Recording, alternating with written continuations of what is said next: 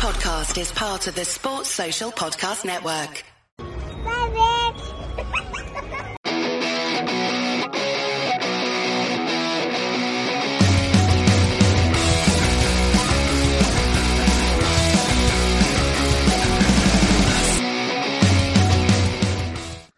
So hello and welcome once again to Rock and Roll, joined as always by Ryan. Right, how are you doing? Just about to make the big journey home. I made it sound a bit like Homeward Bound. Just about to make the big journey home back to Wales this week. How are you doing? Yeah, just getting a little bit of a break from all the packing and the sorting out, mate. Leaving at silly o'clock in the morning. Hopefully going to be local about 10:30, 11 in the morning. So fingers crossed there's no traffic or there's no idiots fucking gluing themselves to the floor like has been happening recently in and around London. And hopefully I can have a smooth journey through. You don't have to worry about that. The further the values you get, the less people there are concerned about things like insulation. I'm more concerned about where they can get a kind of special brew or something on a Tuesday morning. You'll be fine. Or they end up sniffing the glue as opposed to using it to stick themselves to the floor. It's like Twin Town. And also joining us this week, the man who my long COVID brain has had me having a conversation today, calling him Owen for 10 minutes before someone said, I thought his name was Will. His name is Will. Is Will Owens. How are you doing, Will? Yeah, good, thank you. I mean, my name is still Owen, so you were technically correct. Yeah. You could have done worse. You could have called me Robbie or something, which, believe me, has happened. But even Robbie doesn't call himself Robbie. No, that's true. That's true. So I suppose that's more of an excuse for people to get it confused. I think that has happened before where somebody's thought that Squidge's name is Squidge and his brother's name is Robbie. I think that has happened before. So, well, I'm obviously everything that I do around rugby, even when I'm coaching, I'm playing, everyone calls me Grav. And now I've started doing a horror podcast as well with someone who's called Gav. And it's got very confusing for me at times when I'm doing emails or dealing with DMs. And then I go, no, I'm not Gav. I'm Steph. So names have been bothering me this week of all the things that I thought COVID might do. Sure. Forgetting my own name wasn't up there on them, but there we go. That's the way it is. Sorry if this has been asked on air before and I might have missed this. Where did the whole Grav nickname for you come from? My lethargy. Where I didn't, obviously I've still got a beard anyway, but I didn't shave my beard and I didn't get a haircut. Right. And I turned up for training and they were short of a centre. And I went, I'll fill in at centre while we're training. And Grav, like a young Ray Gravel was the thing. And so I stuck ever since. Nice. That's good. And you're also a Scarlets fan, so there's the link there as well. I'm, if anyone calls you Grav around rugby, even if it's just for non-rugby reasons, I'm not going to say no. Of course. You're going to make that stick. Don't you call me Grav. I'm going to have my name printed on the back of a shirt. I'm going to... So when I was younger, because obviously I've grown up as a Welsh exile playing in Nottingham, and I used to, in my sort of teenage years, I was like by far the worst player on my team, and like I was the smallest player, and basically I was put on the wing because I couldn't catch or tackle. And there was once where I miraculously caught the ball, did a great sidestep and scored, and somebody said, "Oh yeah, Shane Williams." And the very next week we went on a tour with nicknames printed on the back, and I had Shane on the back of mine, and obviously I tried to make that stick. And then some people, so we occasionally had new people join the club who thought my name was actually Shane, which I was delighted with. Well, we've got someone as well who's pretty nippy, and so he claims he looked a bit like Billy Elliot back, and so they started calling him Billy Whiz. And now he's put on a bit of weight and he's not scored as many tries as he was, and so he's now known as Billy Was. So that's great. That's great, because usually there's pressure with nicknames like that, but sometimes you get somebody who is very quick on it. That's great. Yeah, Billy Was is one of my favourite nicknames. Right up there with, I don't know if I've said this one on the podcast. I know a guy called Terry who's a policeman. Yeah, I was about to say this. You need to. Yeah, this is a class one. He's about 5 foot and a bit, and so he's nicknamed Laptop because he's a small PC. Oh, that's very good. The cleverest nickname I've heard around my rugby club. So that's excellent. Yeah, it's a good thing his first name's not Mac. Right, shall we dive into a bit of news? Let's go. Sure. Here's this week's news.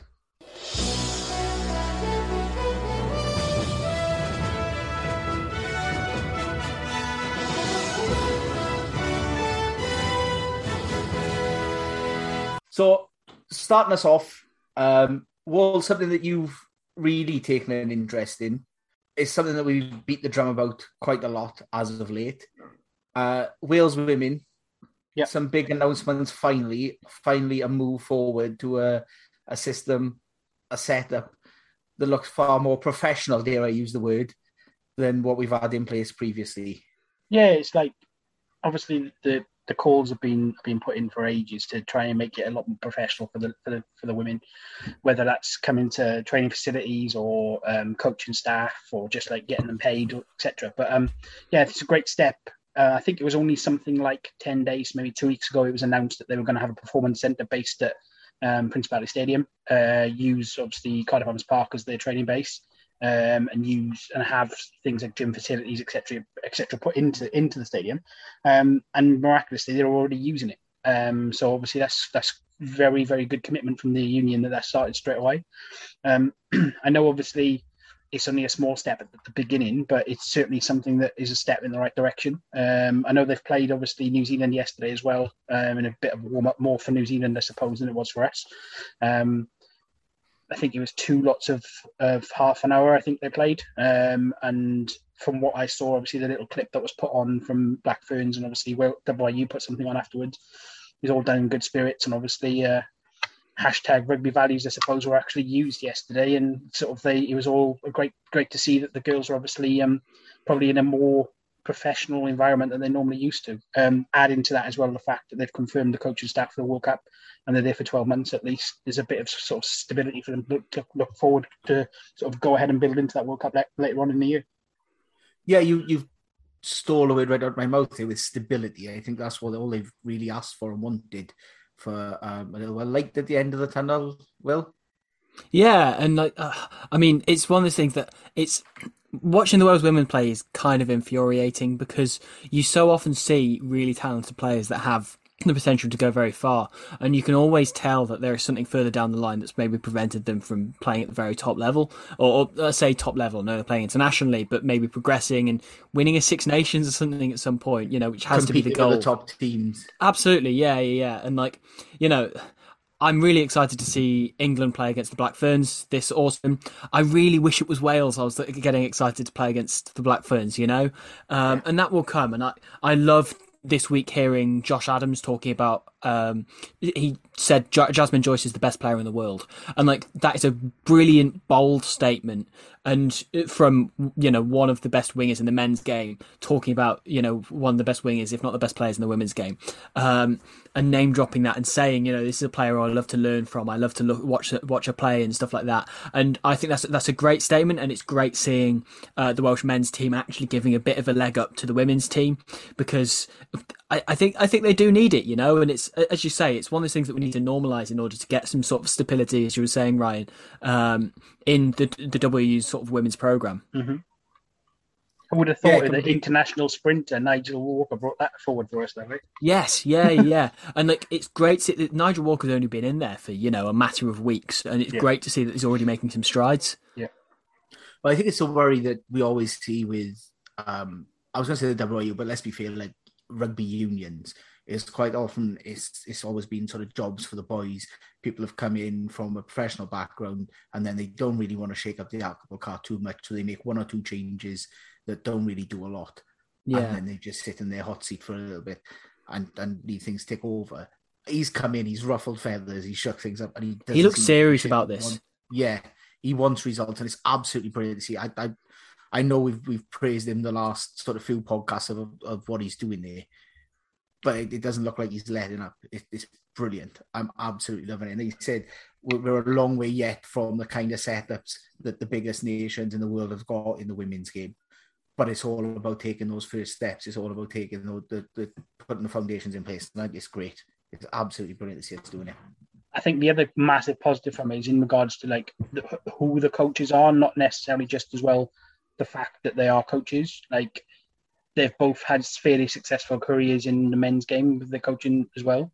And it's good to see that there's not a case of somebody that's, I suppose, whether you're a male or female rugby player in Wales, you're going to know Garrett Lewis, and you're going to know how well he did internationally, and you're going to know how well he's done coaching wise, and the same for Owen Cunningham. Like, you're going to have that respect. Like, if it was a case of sort of thing where they appointed somebody that maybe was only known in the women's game, that may have been a bit more beneficial to the women, but maybe wouldn't bring the wider audience into it, and like have that genuine sort of respect that actually they're serious about this and they're going to go ahead with it.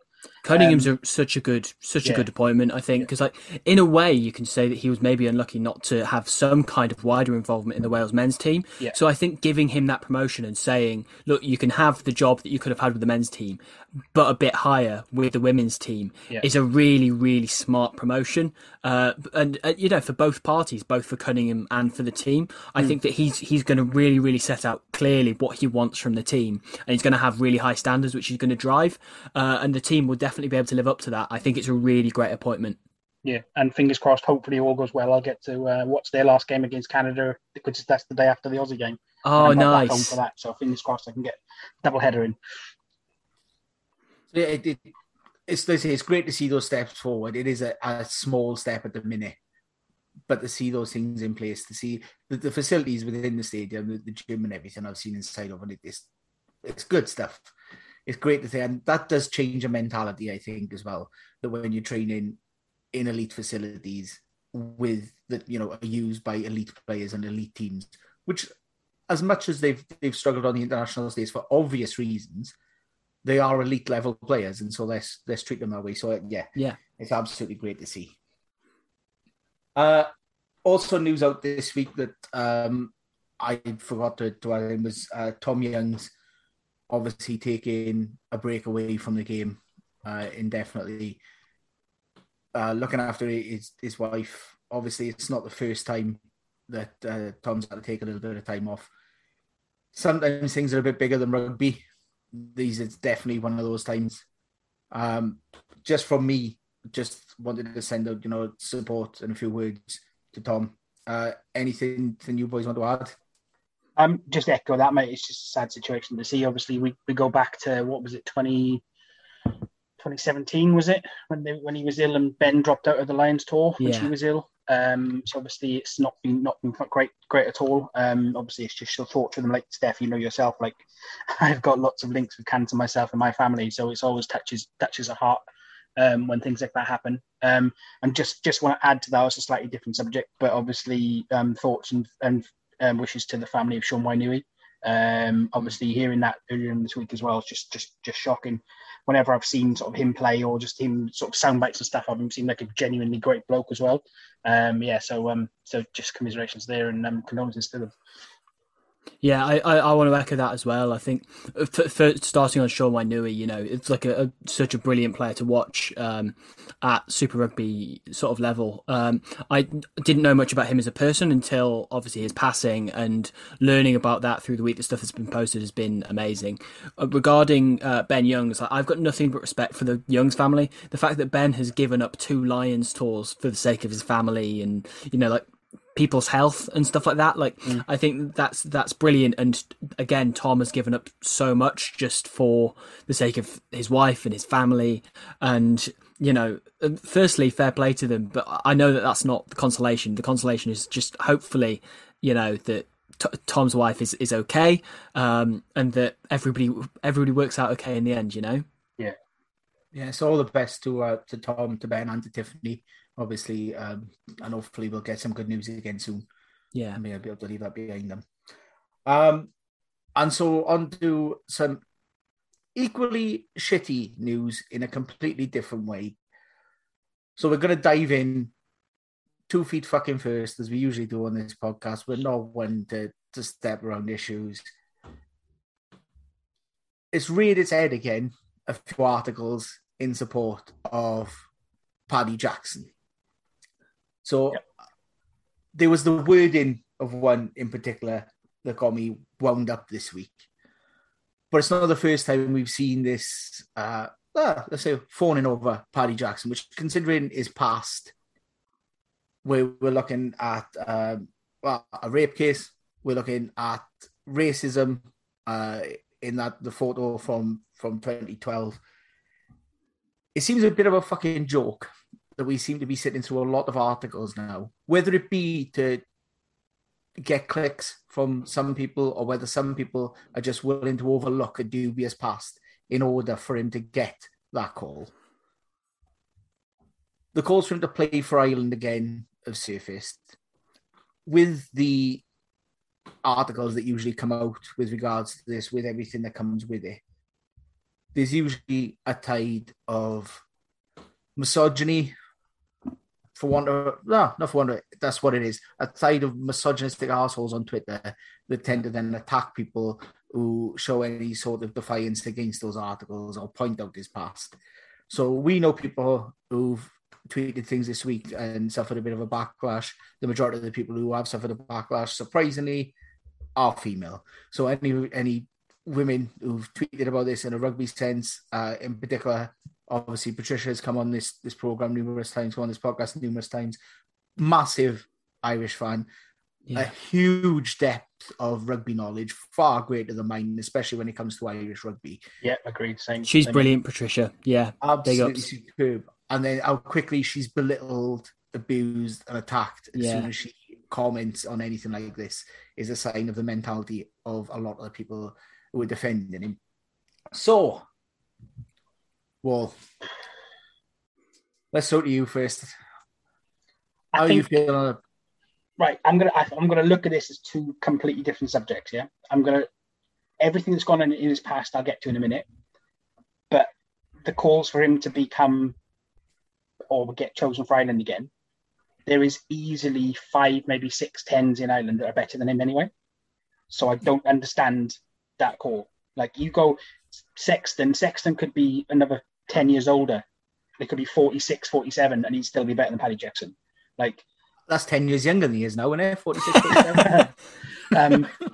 Like, you add into that, like Billy Burns, you add into that Joey Carberry. I'd even go as far as saying Jack Carty, Madigan and Hanrahan, even Carty. Like, all of those players, both Byrne brothers, are better than Paddy Jackson as a 10.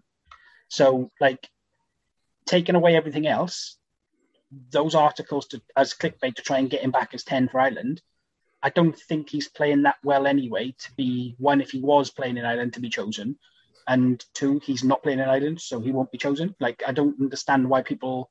I know some people have to fill columns, I guess, but I don't understand why people are calling for it, ignoring everything else he's done, when he's not as good as the ones that are there. And I'm sure there'll probably be fly-offs in the 20s that are better than him as well. So I just don't understand it. This is the thing as well, sticking on the solely rugby matter, right?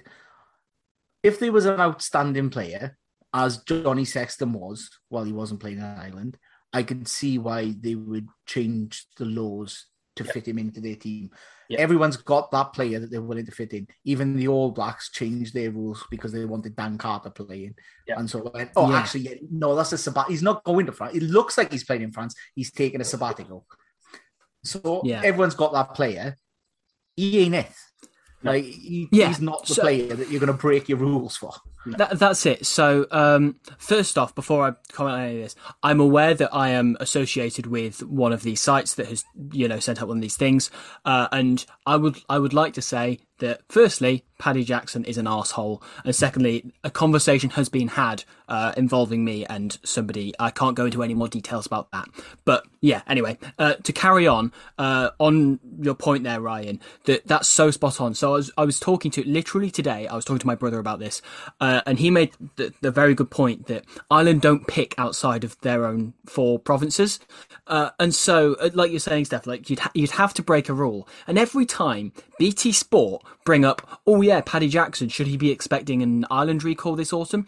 They fail to then consider, why is he not in the Irish squad in the first place? Because he's not playing in Ireland. Why is he not playing in Ireland? Because of this court case, the fact he's a racist, he's a misogynist, who sent those texts, which, even if we ignore the whole or not guilty versus innocent thing or whatever. We know that Paddy Jackson is a shitty person, right? Even if you ignore all of that, because you've got all of those stupid texts he sent, that stupid group chat, and the rest of it, right? That what we do know of the story, the stuff that we definitely know did happen, right? So that it's a choice for BT Sport every time they bring up, should Paddy Jackson play in the Ireland team? It's a choice for them to deliberately ignore that, because they know, and they're consciously thinking of the fact that that is the reason why he is not playing for Ireland, the reason why he's not playing in Ireland, the reason why he can't play in Ireland. It is a choice for them to bring that up. It is a choice for them to just ignore that it's misogynistic. It simply is.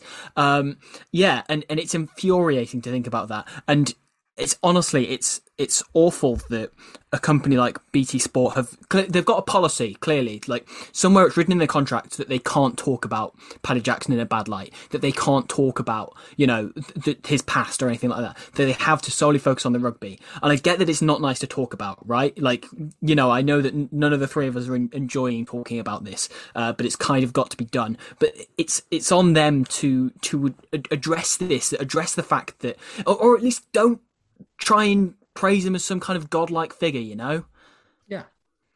Yeah, I 100% agree. And I say, even if it's not, it's difficult, especially with a daytime audience, to have a frank discussion about why he's not. Absolutely. But they should be at least alluding to that. The conversation should be had of, people know he's got a background, he's got a history.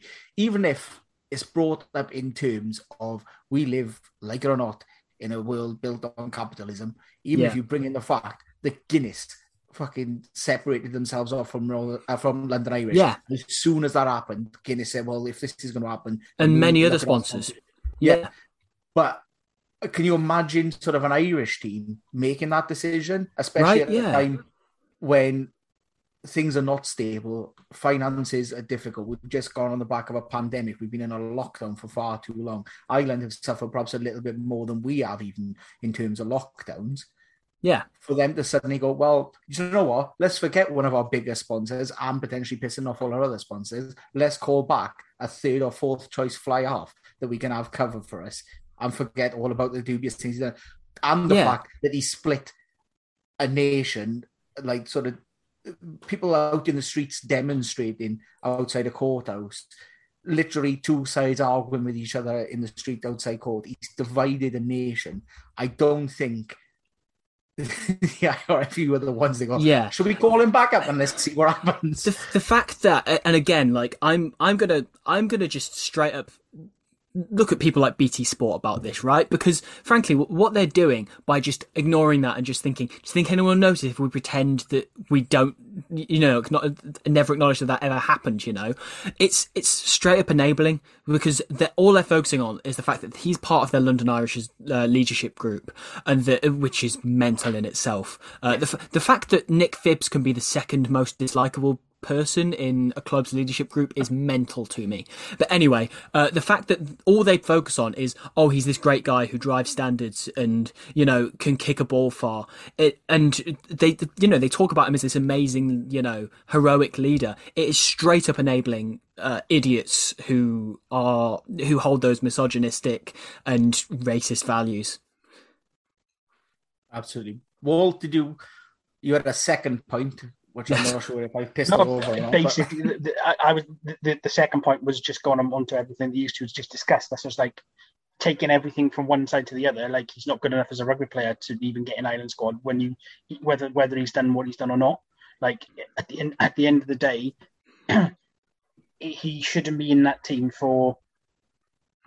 Well, he shouldn't. My opinion, he probably shouldn't be playing rugby, let alone in that team. Agree. So. But that's for others to decide, obviously, in regards to the court of law. I know he was made not guilty, etc., even though a lot of the evidence appears to point to the fact that isn't the case. But yeah, I just think, like, it's just, I think you just made the point there, Will. It's like they're enabling purely because they're forgetting the fact that, or not forgetting, or intentionally. They're making a choice to forget. Yeah, inverted commas, that's it. Yeah, inverted. Yeah. They're making that choice to forget, in inverted commas, that everything that's gone on, to try and make a bit of clickbait with videos for online or Twitter or other people to write 100%. other people talk about articles and stuff, purely by them mentioning it. But like, just to pick you up on a point, Steph, I think you mentioned third or fourth choice. He's probably more like eighth or ninth. So, I mean, if he was within the squad, he would be third or fourth choice. But I think that an important point as well that both of you touched on is this idea that people always throw out on Twitter, well, he was found not guilty. That doesn't necessarily mean you didn't do something. Sometimes it's and especially when you look at the time in Northern Ireland, the standard was 1.8% of reported rape cases ended in a guilty verdict. And the thing is, 98.2% of people who report rape get absolutely no thing at the end. So. Even though, it goes without saying, but obviously I believe her, right? But even if we ignore that for a second, even if we ignore the whole case and the verdict and everything, we still have a lot of evidence that he is a shitty person, right? Which I know isn't an arrestable offence, right? But god damn, that guy should not be playing, in an elevated position in the Premiership. No. And obviously we've talked in the past about the All Blacks and the players that they've continued to pick. Yeah. And obviously one of those players was dealt with in a very similar fashion with Irish rugby, that as soon as that domestic abuse case came out, he was dropped like a piece of shit that he was. Yeah. And sent fucking packing. Only for New Zealand to pick him up and put him in their first team. Now, no doubts about it, he's a good player and he's certainly a better player than Paddy Jackson ever fucking. Of course he is, yeah. But Ireland have set the precedent, and to be fair to them, like for all the shit we give they give everyone. Let's be honest, we give our own teams enough shit on you, but for all the shit we give Ireland, they've dealt with both of them in a really good way. Yeah. And 100%. We're going to wash our hands with these people because we don't want anything to do with them. And how laughable is it looking at the All Blacks literally saying, almost quoting word for word with Shannon Frizzell, we take domestic violence very seriously, which is why we're giving him a 2-match ban from playing this game where you throw around a rubbery spherical object, Like, what a piss take that is. Yeah. I suppose, though, I was going to say, I don't know if you're going to move on, Steph, but it was a case of like that for me. On the flip side to BT, like they've got this massively wrong. But in segue, I think another point we're going to be making in regards to the pod, like, is the recent conversations they've had around like Exeter, and obviously the recent discussion they've had on the Rugby Tonight program, etc. as well, which in my opinion is completely is a 180, whereas I think they handle it brilliantly to have a discussion like that on a program like that, and they come in for a lot of shit in regards to like, why is it being done, why is it not rugby on there, blah blah blah, and it's like contradicting themselves in a way where they're happy to have a conversation, a positive way about one subject but not about the other, and try to promote the other side of things, which doesn't really really good point. Well. Yeah. An effortless thing. I did a job on the One Show Beckons, the way you jump from one subject to the next. It was seamless. I'm proud of you, man. It's Alex Jones. I should be waiting for you on the Severn Bridge when you come back tomorrow. I hope she is, mate. The second Severn crossing, we won't call it the other name. It's never the other name. Let's go into that and let's blend one into the other, because it is great to see BT have this conversation. But even in this case, it's like finally have this conversation. Yeah, because it's not like this is the first. This is a new thing, and I know it's built up now to a point where people say. But even the past year or two, people have been contacting BT. People have been saying, I mean, one of the little stings that come on before I was up like 2:00 in the morning watching UFC, on a little sting come on. It's a guy in a headdress with BT Sport across the front. So people can say, well, why you letting them still play the Tomahawk Chop? But they're still actively promoting people wearing. As it happens, I don't think it was an Exeter fan. I think it was a fan of a football team, possibly in Germany. But they're still putting that on there, and then put it on there before I have it for fucking Rugby Tonight, ironically. So they've left it long enough to address this themselves, because this should have been addressed a long, long time ago. Yeah, I agree. But I think, go on. No. So obviously I've given BT Sport a lot of shit and what I was just talking about, and better late than never. Credit where it's due, that they have actually addressed this. That we've not really seen this on telly before, that they've actually discussed stuff like this, which does need to be addressed. And the first way to get something like this, get the right action done, is for somebody to call them out on television, you know? And I'm sure that some conversations will have gone on behind the scenes at Exeter after seeing, you know, this whole feature on Rugby Tonight, and especially like the representative from Wasps who spoke brilliantly, and then the two women that they had on who were fantastic in all of the questions they threw at them, and open-minded and everything, and that, you know, hopefully that will help spark a conversation where Exeter will actually do something proactive. Well, I didn't watch the whole game myself, but I'm pretty sure somebody said that they actually didn't have the chant on whenever they scored on the game at the weekend. I believe they changed it to different music. Right. I think somebody said I did definitely hear it at some point on the fixture. Definitely when they came out. I think Hogg scored a try, I think, and they played the John Cena music. And not, they did. Yes, they did. Yes, it wasn't after every score where they normally play it. There was an amendment to it. Yeah, I didn't even think about that. Yeah, which is, you know, is good. It's a step in the right direction. But, you know, hopefully they can go the whole way in time. Well, like you said, we've given BT Sports some shit. To be fair, they've done well for rugby broadcasting. They have touched on some really difficult issues. Yeah, you know, they've looked at concussion in the past. They've looked at the Pacific Island players. Their rugby coverage is great. What's that? Their rugby coverage is definitely great. And it's far better than what Sky were putting out, I would say. Yeah, for sure. Before they had the rights, and so I'm not gonna, you know, say that BT is shit and thing, but by the same token, if you take on this game and you take it with its faults as well. And they're a big part of that, because when you put in that much money into the game, you suddenly become a power in what that game does. And so I think BT do have a thing to say, well, actually, we're not going to support this. So either something changes you, or we have got money elsewhere, and you can find something for yourself. It is great to see them finally touching on it. Just, like I say, despite their regular sort of masturbating over England back rows, the output they're generally worth listening to, and so to see it and not sort of tucked away on some minor program where they will do a little thing about it, you know, on Rugby Tonight, and it was the main thing for Rugby Tonight. There was almost nothing else. It was half hour full of that, and then who's Eddie Jones going to pick in for the autumn tests. So it was great for it to get that main bit in. As you said, Leandra and Jen were both superb on this. Both fantastically well. So I loved that. So obviously they said a couple of times, like, you know, I'm not sure how well you follow the Premiership or Exeter Chiefs and so on. I think it was Jen on there who dropped the bombshell at the end. Like, no, I watch the Premiership every week. I watch Exeter Chiefs. It does have an impact on, you know, my culture, you know, seeing people who are mocking us, you know. I think it was great that she dropped that bombshell. Well, yeah, and Leandra had said when people asked the question, you know, how is it affecting people over in America? And she said, well, we're not over in America because I live in England, and there's a new community of people who've moved over, First Nations people who no longer live in America and Canada, because we're all living over here, and we've all got in contact, and we're all friends, and one of the things we do is watch rugby together.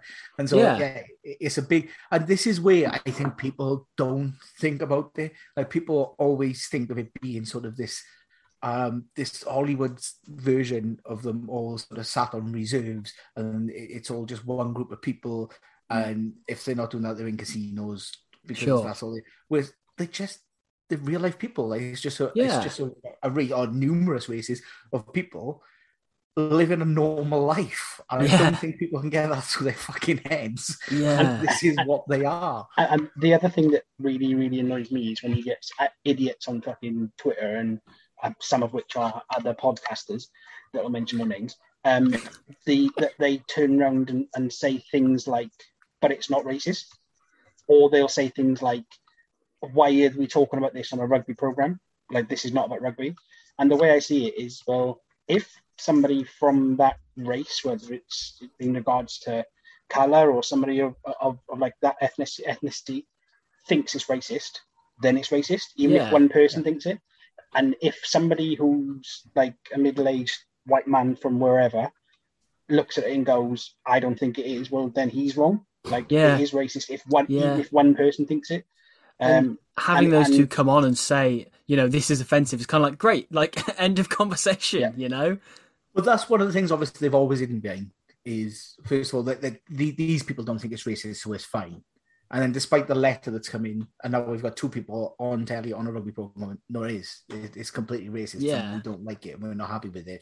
And it's causing a massive issue within First Nations communities where sort of suicide is high and people are suffering a lot with depression because they feel trapped, they're not seen as real people almost. And so, like you said, for them to stand up and go, well, actually, no, we're you and we're telling you now live. Like you can watch us telling you, specifically you watching me saying that it doesn't exist, that we don't like it, we don't want it, we don't see it as an honor. Which, by the way, the most fucking gammon white man thing to say, oh, it's a real honor. It's a real honor that we honored. No, they don't really give a fuck about your club. The honor was the fact that these people were given their dresses, like the same way, like they love war. These fucking middle-aged gammony face men. So, those men come back from war with medals, or they earned them all. If you had seen someone walking around the street who just had fucking loads of war medals on, and you went, what the fuck are you doing? This is a similar thing. These people have earned these medals by being good people and great people. It's just that so they well wear them put. differently to how we do, and now you're fucking mocking them by wearing them to a rugby match. And like the people who say like, oh yeah, why can't we just talk about the sport instead? It's like, if we get this conversation out of the way, we can talk a hell of a lot more about sport later. We could just focus on the fact that Exeter Chiefs are a brilliant team. If the Chiefs in Exeter Chiefs was more like Waikato Chiefs rather than, mocking Native Americans. And that's the thing, like, the question was asked on it, like, do they need to change the name? I think the longer it goes on, the more that may become an issue. Because if it becomes an issue for long enough, then I don't know if you can separate the two. Whereas at the moment, if they kept the name Chiefs, but went, actually, we're just going to rebrand, we're going to change the badge, we're going to drop all the fucking nonsense that goes with it, and we're going to make it something that's more suitable to the area and look at our history, that'll be completely fine, normal, okay, and people will go back to actively liking the Chiefs. People should be actively liking Exeter, given what they do on a rugby pitch. Yeah. Despite all the shit they get about how they're forwards based as well, they actually play some nice rugby. They've come from fucking nowhere to become European champions, and everyone loves an underdog. With the same head coach, like. But with the same head coach and the same thing, and sort of players that were there in the early days stuck around, and they were playing for a lot into the Premiership and then coaching, and they followed it through, and they have built a good sort of family club. And then we know you didn't mean to upset people when you did this. It's just it's stated kind of badly. So can we just change that? And they've gone, fuck off and take your 5G with you. Like, you come across as a bit of an arsehole. So maybe you just needed to change the attitude. But for me, the longer that they stick with it, the more the name becomes an issue as well, because it becomes harder to separate the name from the entity. And so I just do it. But it does feel like the tide is changing. Like they've lost the wider sponsors. They're now sponsored by, as we said, a patch of mud is their main sponsor, because there's not even anything built on that yet. Which is owned by like one of the big dogs at Exeter, isn't it? But isn't it owned by Tony Rowe? Yeah, it's owned by Tony Rowe. So which is embarrassing. But they've got literally hundreds of sponsors waiting to sponsor them. Yeah, and yet they've got Tony Rowe's backyard written on the front of their jersey. Tony Rowe's mud patch written across the I don't what they need to do is change the name to a name that's like, I don't know, synonymous with like being world-class athletes and fantastic rugby players. Maybe become like Exeter Blues or something, because obviously there's not many Blues anymore, is there? So we've lost one Blues. First they can pick one back up. Yeah. Jesus Christ, I can't think of anything worse. Imagine their Twitter. It'll be quiet because not everyone will go on 5G to comment, but bloody hell. Shall we, speaking of the Blues and not Blues and rugbies and whatever else we've got thrown at this, shall we move on to a little bit of regional rugby from this weekend? Let's do it. Well, you're going to be on a high. We'll start with you, and then we'll end with me. Well, you won at least. Shut up. Yeah, we won. You rugby fans and you rugby's fans are never happy, right? No, you can't win games. You complain. You win in games. You're complaining. It was more the case of like, I thought early on, Dragons battered us. Like it genuinely felt really early that this could be like an embarrassing loss for Cardiff at home to the Dragons, which doesn't not necessarily happen. Like, I was convinced, like, bonus point, the whole lot, we'd be terrible. And then there was a little bit of brilliance from Lloyd Williams, obviously after he'd had his yellow card, to set up that try for Hallam Amos. Blues obviously getting to the lead. And then, surprisingly, when we went down to 14 men, which was by a spot on, like, definite red card, we just shut up shop. And the Dragons, although they scored a try and potentially had a second that was then disallowed for contact in the air, like, the Dragons didn't really have a chance to get back at us. Like, it was a case of, like, it was like watching a game of rugby that Cardiff Blues or Cardiff Rugby were playing in, but it felt as though it was a defence, somebody like Leinster, that you knew they weren't going to lose. Like, when they were down to 14 men, it was a case of, like, hang on. Like, once Ray Lilo got sent off, it was as if, like, 14 Leinster players just came on the pitch and was just defending their line for their lives, as opposed to Cardiff Rugby, which normally we could have 20 players on the pitch and we know we're going to lose in the last minute. Like, that's how much, when you look at it, it's never going to happen. So yeah, I had a conversation before the game, and I was, like, confident of a win, but I had predicted, obviously, the Blues or Cardiff would finish lower than the Dragons this year. But yeah, it was a bit of a weird Saturday night to, like, enjoy the game. Glad we won, but it was a bit like, I know we should have lost that game, because early on the Dragons should have won it, and had that try been allowed for Ben Fry late on, I think they would have gone on and scored more, and then beaten us by a little bit. Well, I would say fear, but I never fear for Cardiff. I thought it might have been the end of it when Lilo got sent off, and I thought, well, this is the Dragons' chance to kick on now, and they never really did until late on, and far too late on. The highlight of the game for me was Eddie Butler making the same mistake as you've made a couple of times within 10 seconds of kickoff. When he went, taken in by the Blues, by Cardiff, or they used to be the Blues, and they oh, I always do it. When nobody cares. He also called him Ross Turnbull at one point. Yeah. What was the other game? I put it on our group chat. There was at least he didn't go he could have gone Bill Turnbull, the guy off BBC. I put it on our group Ross chat. Turnbull, is he a Chelsea goalkeeper? Ross I don't know. Used to be a Chelsea and Middlesbrough goalkeeper. Ross Turnbull has a Champions League winners medal, I believe. As the third goalie, like when Di Matteo was the manager. I'm pretty sure. Of course, synonymous with Josh Turnbull, who has technically, I think, three Grand Slams, but hasn't played a minute. Yeah. Oh no, 2 Grand Slams in the Six Nations, but hasn't played a minute in any of those tournaments. Yeah. Do you think this is a thing with Turnbulls? Do you think all the Turnbulls of medals from major competitions? Yeah. But no actual input into the result. Yeah. John Terry really should change his name to Turnbull. I bet you Bill Turnbull of the BBC has got a Davis Cup medal or something, and he was just stringing. He's got a golden boot sat in his toilet. He was just Andy Murray's towel man, and he's got. Yeah, but going back to the game, so the thing about Cardiff is, when I look at, like, the Pro 14 or ULC rather, I'm doing an Eddie Butler here, fixtures for the weekend, I always look at Cardiff and I think, oh yeah, I think I'm most excited to watch them play this weekend, and then that always means I'm the most disappointed when they inevitably lose and get battered against, like, Edinburgh or something like that, because they know how to, for want of a better phrase, shit the bed against teams they should comprehensively beat. And they started to do that against the Dragons, but they just about... Luckily, games of rugby are only 80 minutes, because another 5 minutes and the Dragons might have had something else to say there, thanks to the incredible bit of pre-binding for the Joe Maximil try, which I love that was purely refereed on vibes, and I'm so here for it. I'm so glad that try was given. Despite the fact that, people have started talking about pre-binding now. But yeah, no, that was it. It was a very entertaining game. And I'm also a big fan of the fact that Misaki Doge has scored another try. And that he's already got 2 for the Dragons. And that makes me very happy.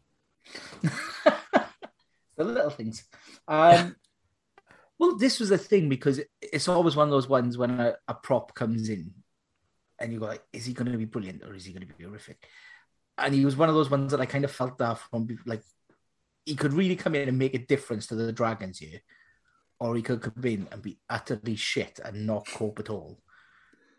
Didn't have him down as a try-scoring machine. Yeah, he is Fijian though, so Well, this is true, and it's one of those ones because the Blues, as they were then, were guilty of it in the past, where they went, let's build a better team, let's bring in a Pacific Island prop and a Scottish fly half, and it's like no, like, but the world has changed. yeah, Fijian props and Finn Russell, everyone's changed their mind now. yeah. I have to backtrack on that because one of our best players ever was Fau Felice. So having a That's very true. South Sea Islander prop was just amazing. Very true. Fau The Felice is a exception that legend. proves the rule. Yeah, but Campese Mafu, however, dog shit. Campese Mafu, no comment. But That was yeah, it was- in his stint at the Blues. That was. He was very good for Nottingham afterwards. But yeah, and then the curse of the Cardiff backs came back again. I think Max Llewellyn lasted, was it 14 minutes? oh he man, lasted? his luck is rotten, isn't it? And then Jason Harries. And Jason Yeah. Harris lasted half hour, So the which is Ginger Dan- still a lot longer than Priestland and Jared Evans Sure. lasted. Yeah, in but the what first it game, did do is it allowed the Ginger Dan Carter to come on to make his final appearance. Very true. Very true. The goat. Or the Ginger Or the Dan fish. Carter, or as he's more affectionately known, Splot's answer to Neil Jenkins. Of course. And it also gave us the second biggest highlight of the game for me, of playing a game of which rugby players are named after animals. Yeah. That we played for what felt like a good hour. Yeah, and I got pissed off that we couldn't include Josh Turnbull because apparently he's not part of the full name. It's only part of the full name. It's not a full animal name. Yeah, no, I I think don't is get it. when Okay. we got taken out. I'm going to be sporadically thinking of these whilst we're still recording, and at some point I'm going to just Yeah, blurt crack on. out a name. Yeah, that's So one of my favourite memories of Dan Fish ever was watching him play for the under-20s against France, and Ricochet was on the commentary. And Ricochet, you know, as you'll both remember, remarkable commentator. And the line he said was, "If Wales lose this, Fish will be gutted," which just stuck with me. Up there with the BBC's one last week of Beanbag's early try, which Juan Beanbag's Manuel early try Cat. to Sorry, Juan Manuel Cat plays outside centre for Uruguay. Carry on. I think I checked out on Todd Blackadder. I went old school. You left Todd that. Blackadder, then gone. And then I got reminded about an hour after we'd finished playing the game that I could have used Ryan Lamb and I didn't. Of And I course, didn't even think.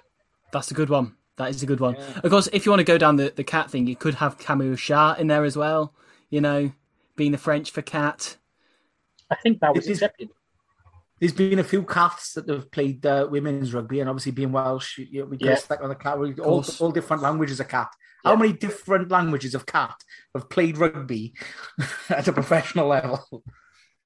But all in all, are you happy Well, with the have to Blues? be. Not the animal. Just generally. Have to be, because apparently we're like 7th in the league, aren't we? I think? Well, yeah, as one of the top journalists in the country pointed out that That's why I mentioned it. there's 2 Welsh regions in the top 7, which is a random number to pick in a group of 16. And then not to thing you heard, because obviously she's had a lot of shit this week. But then the reply we got from Patricia in regards to like that feels like when I finished, I got a bronze medal for finishing 3rd in a race, and there was only 3 of us. Like it was just, and it's just like it was like that tweet from him. I won't mention his name because he doesn't deserve it. Just doesn't make like he's just fishing for stuff. Like there's no pan there, but he's just fishing for stuff. But also the other thing that I did pick up this week was he's clearly moved on to his next love child, and he's gone from Kevin Sheedy to Max Nagy, because he was just tweeting stuff about him constantly and how he's going to be great and fantastic, and it's obviously that's going to be his next victim, I suppose. I've lost my point there. I was going to say something, but to be fair, while we're here, I've just thought Grant Fox and Rudy Wolf both qualify for the Animals 15. Good work. I'm going to keep going. Don't think I'm going to stop here. The All Blacks have been celebrating winning a 2-horse race for years, though, with the Rugby Championship. So I don't think you can complain about No. coming bronze in a 3-person race. No. So I think she's completely fine. So we'll move on to the Ospreys before I have my rant about Friday night's game. That's one hell of a result. Will. Yeah, no, it was very good, and there was something quite satisfying when at half time. So what we did in our household is we flicked over to the USA game against the All Blacks, and then put the second half of the Ospreys game on a laptop, so you could see the USA getting decimated, while the Ospreys were really clinically holding out. Holding on for dear life against a very strong Munster team, with the amazing Stephen Myler, who could get in the Animals team himself because he's the GOAT. With him constantly just slotting penalties, and just the Ospreys were great and they defended brilliantly. Obviously, from the fact that I was watching 2 games in the second half, I was paying a lot more attention in the first half. But to hold that out and to defend in the way they did says a lot about how they've turned a corner under Toby Booth. Yeah, and it's the 2 big things that they changed, and it seems to have changed a complete mentality at the Ospreys. Toby Booth's come in, Myler's come in. Myler's steadied the ship on the pitch, and then as a whole, the Ospreys look a different beast. To keep the animal puns coming, they look a different beast altogether from what they did before.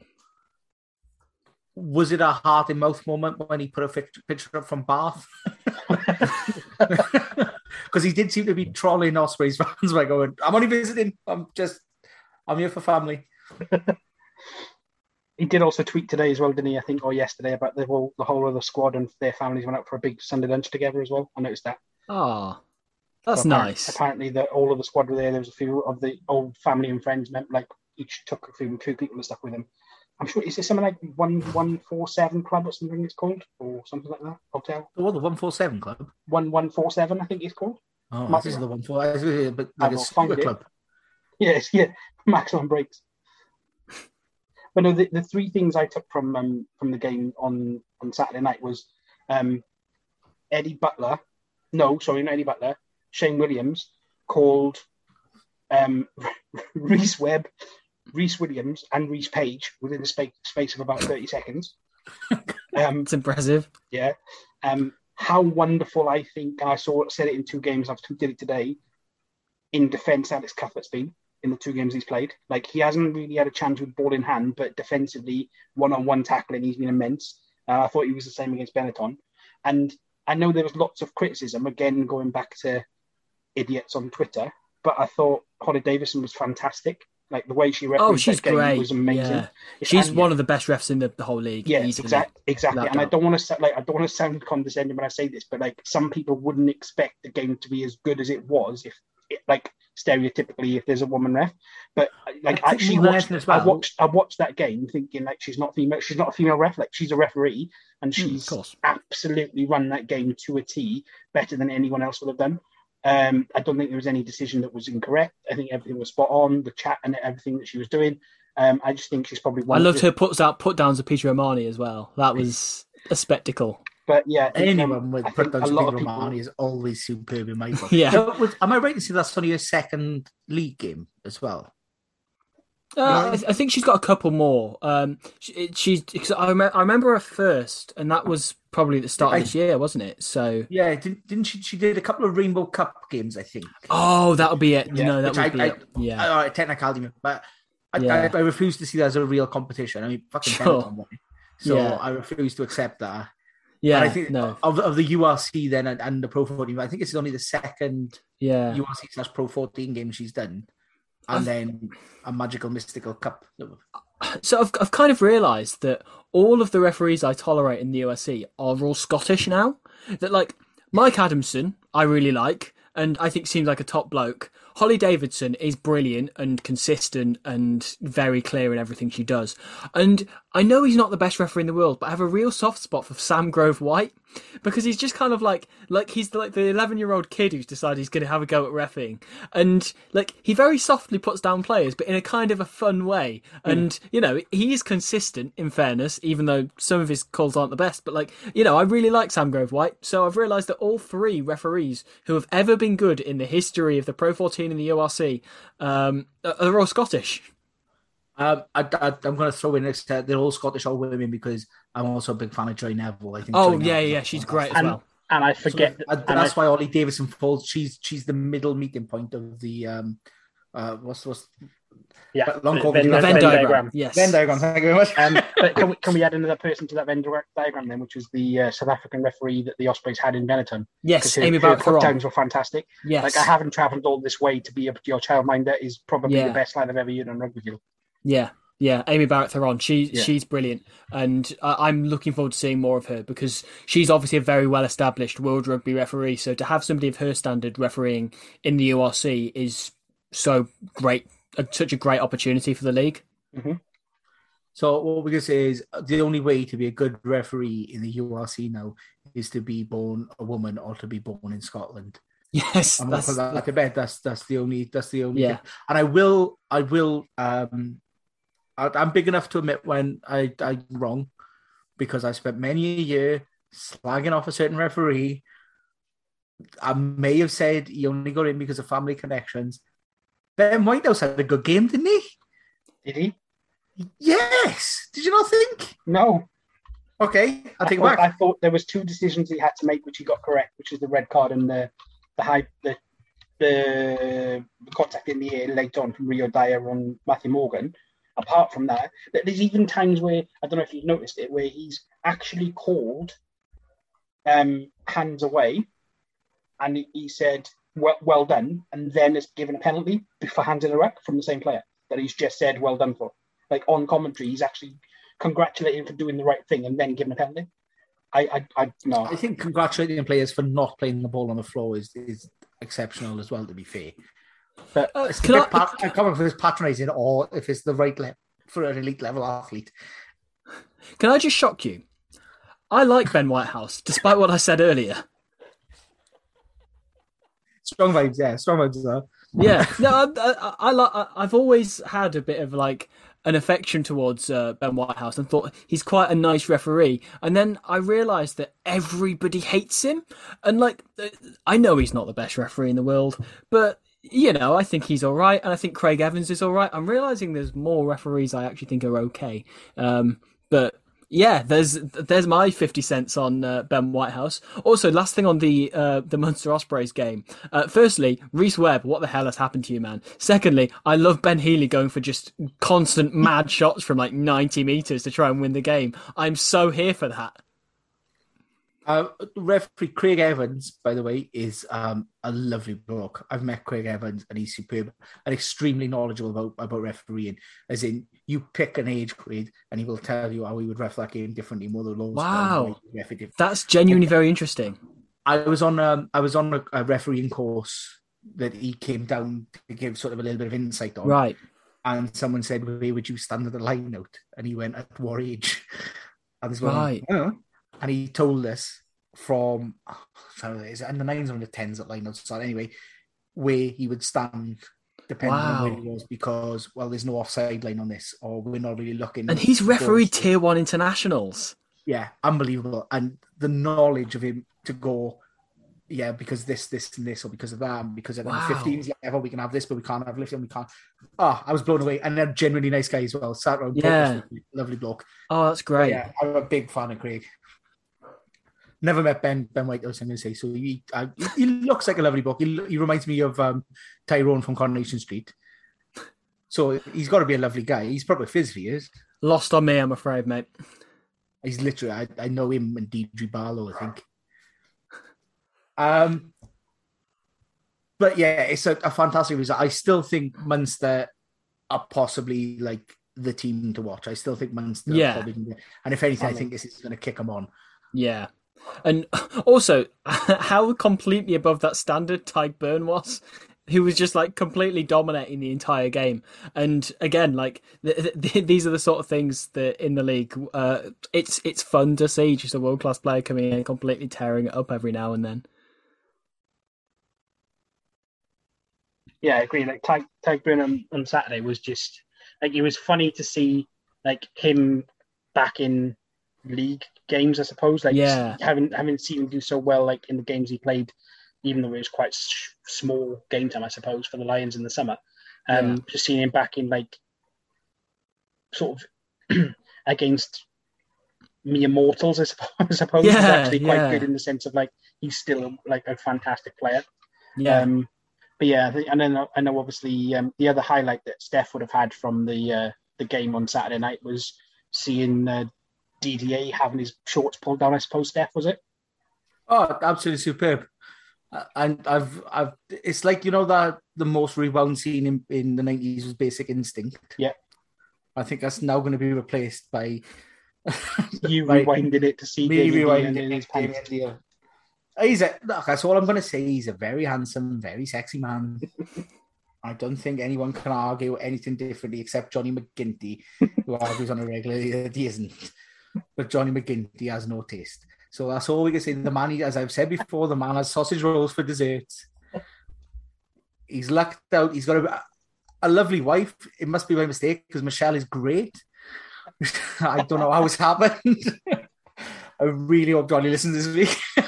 Yeah, I was going to say fast forward to our message on our group chat in a few days' time once it's posted out. But I've got to lay the groundwork because, if something happens again and we end up on another Dodmaster, me and Johnny, it's no holds barred, right? It comes down to who can win, and it's no holds barred. And so I'm just going to lay the groundwork now. I'm just going to get it in, get it done. Mind games. I think both of us would have to have a mind first for that to work. So, I would say a result for Cardiff, even if you don't think it's a particularly great one. In the end, really, a bit of a decent result for the Dragons because they got 2 points out of that game. So that's a good result for them. A good result for the Scarlets on Friday because we already know Benetton, Rainbow Cup champions, already beat some big teams, but fuck me, was that not the most frustrating game to watch purely because of fucking refereeing decisions. Now, I don't want to come across as the old one-eyed turkey, right? Because after the Edinburgh game, when the most dubious try I've ever seen given was given against us, I thought, well, that's the shit refereeing decision that everyone can clearly see is wrong, has gone against us this year, and now we'll get one back in our favour and all will be well. And then I sat down to watch Scarlets and Benetton on Friday and we went, there's another fucking 8. Just keep throwing these shit decisions in. Did we see? Yeah. So I think the one thing that was quite infuriating for the Scarlets was Scott Williams being like a complete, at times, a one-man team and just completely ripping through, proper knife through butter stuff through the Benetton defence and just thinking, oh God, he's going to get injured at some point, isn't he? And he made it through, he seemed to get through relatively unscathed, but there was a horrifying sense of inevitability about that game. Well, there was, as the full-time whistle went and he sort of drops onto his haunches and just sort of like looks around. I think when the cameras cut at the end of the show, he was still there. I don't think he got back out. He was still, I don't know whether it was just a relief of finishing that game, where it was a sheer exhaustion because he must have covered every blade of grass on that pitch. He was unbelievable. I said when we talked about the Wales squad, I thought he should have been in there. Now, whether it's because obviously he's had a long layoff, then he had his injury. Obviously, we didn't know that it was an eye injury and that he's bounced back from that fine. But he should be in that squad. We'll come to a bit more discussion on the squads in a bit before we end it all off. But he was absolutely incredible. It was the Scott Williams. I mean, the turn of pace. I mean, he's still only 30. Like in my head, he's got a couple more years left. Yeah. I think it's because he's had so long with injuries and I'm convinced the Ospreys were just a complete curse for him, And now he's actually going to find a bit of form now. He's back at the Scarlets, which must be infuriating for Ospreys fans. But yeah, it's just I'm just glad to see him playing again because there was a point where I thought, I feared the worst for him, and setting up those 2 tries for Dane Blacker was like seeing Scott Williams at his best, Yeah. He absolutely looked a world beat, and if you told me he was getting called up today, I'd be delighted. I mean, as a Scarlets fan, I'm more than happy to keep him at the minute. We've got enough players playing for Wales, so I'm more than happy to keep him where he is and watch him do this week in, week out. Yeah. Yeah. Quick word for Thomas Gallo as well, who I'd not heard of, but for Benetton scoring 2 tries, including one from at least 906 meters, including a step on the fullback and like a kind of out to in. It was amazing. I mean, it was less amazing the fact that the referee tried to disallow it for about 6 minutes when it was very clearly a try. And even if it wasn't, just like, don't disallow it, you grass. It's like, it's a prop going 70 metres. It was more like 40, but still, like, it's incredible. It's what we love to see. I think it would have got longer as the night went on. I'm sure the rules of rugby in Italy are the same as over here. By the time he finished, he caught the ball into Lance Hamlet. Yeah. Beat all 15 men. And the sidestep was outrageous. Glorious. Like, Absolutely. Genuinely brilliant. Like, if that was a centre, and the way he finished that would still be brilliant. And to add to the mystique and stuff of it as well, like the genuine like wonderfulness is, have you seen his try scoring gif that Benetton then tweeted? Because he's got a try. It adds to the try. It's incredible. Okay, noted. They've obviously got gifts for everybody, but yeah, it's wonderful, wonderful stuff. When he inevitably scores 4 tries this weekend, I'll keep an eye out for that. Yeah. Well, we'll put it on the. I'll tweet it onto our timeline later. I'll go looking for it and tweet it on, because I haven't seen that yet either. So that's quite interesting. It's exciting. What pissed me off was how long they looked at that try. Yeah. When it was fine. It was. If there was anything, it was marginal and not worth quibbling over. When you have to watch 7 or 8 replays of something, you probably should just stick with your on-field decision, you know? Yeah. And there was another one with the Scarlets down the other end where it was the same thing. I think it was a disallowed try, and it was just that they're like, you know, you've got an on-field decision for this reason, that if you can't figure something out, you eventually just go, look, we don't have any compelling evidence. Let's just say this is a try, for example, with the Gallo one, where he'd sprinted, you know, so far and provided such entertainment. Like, you're the fun police if you're looking to disallow that try.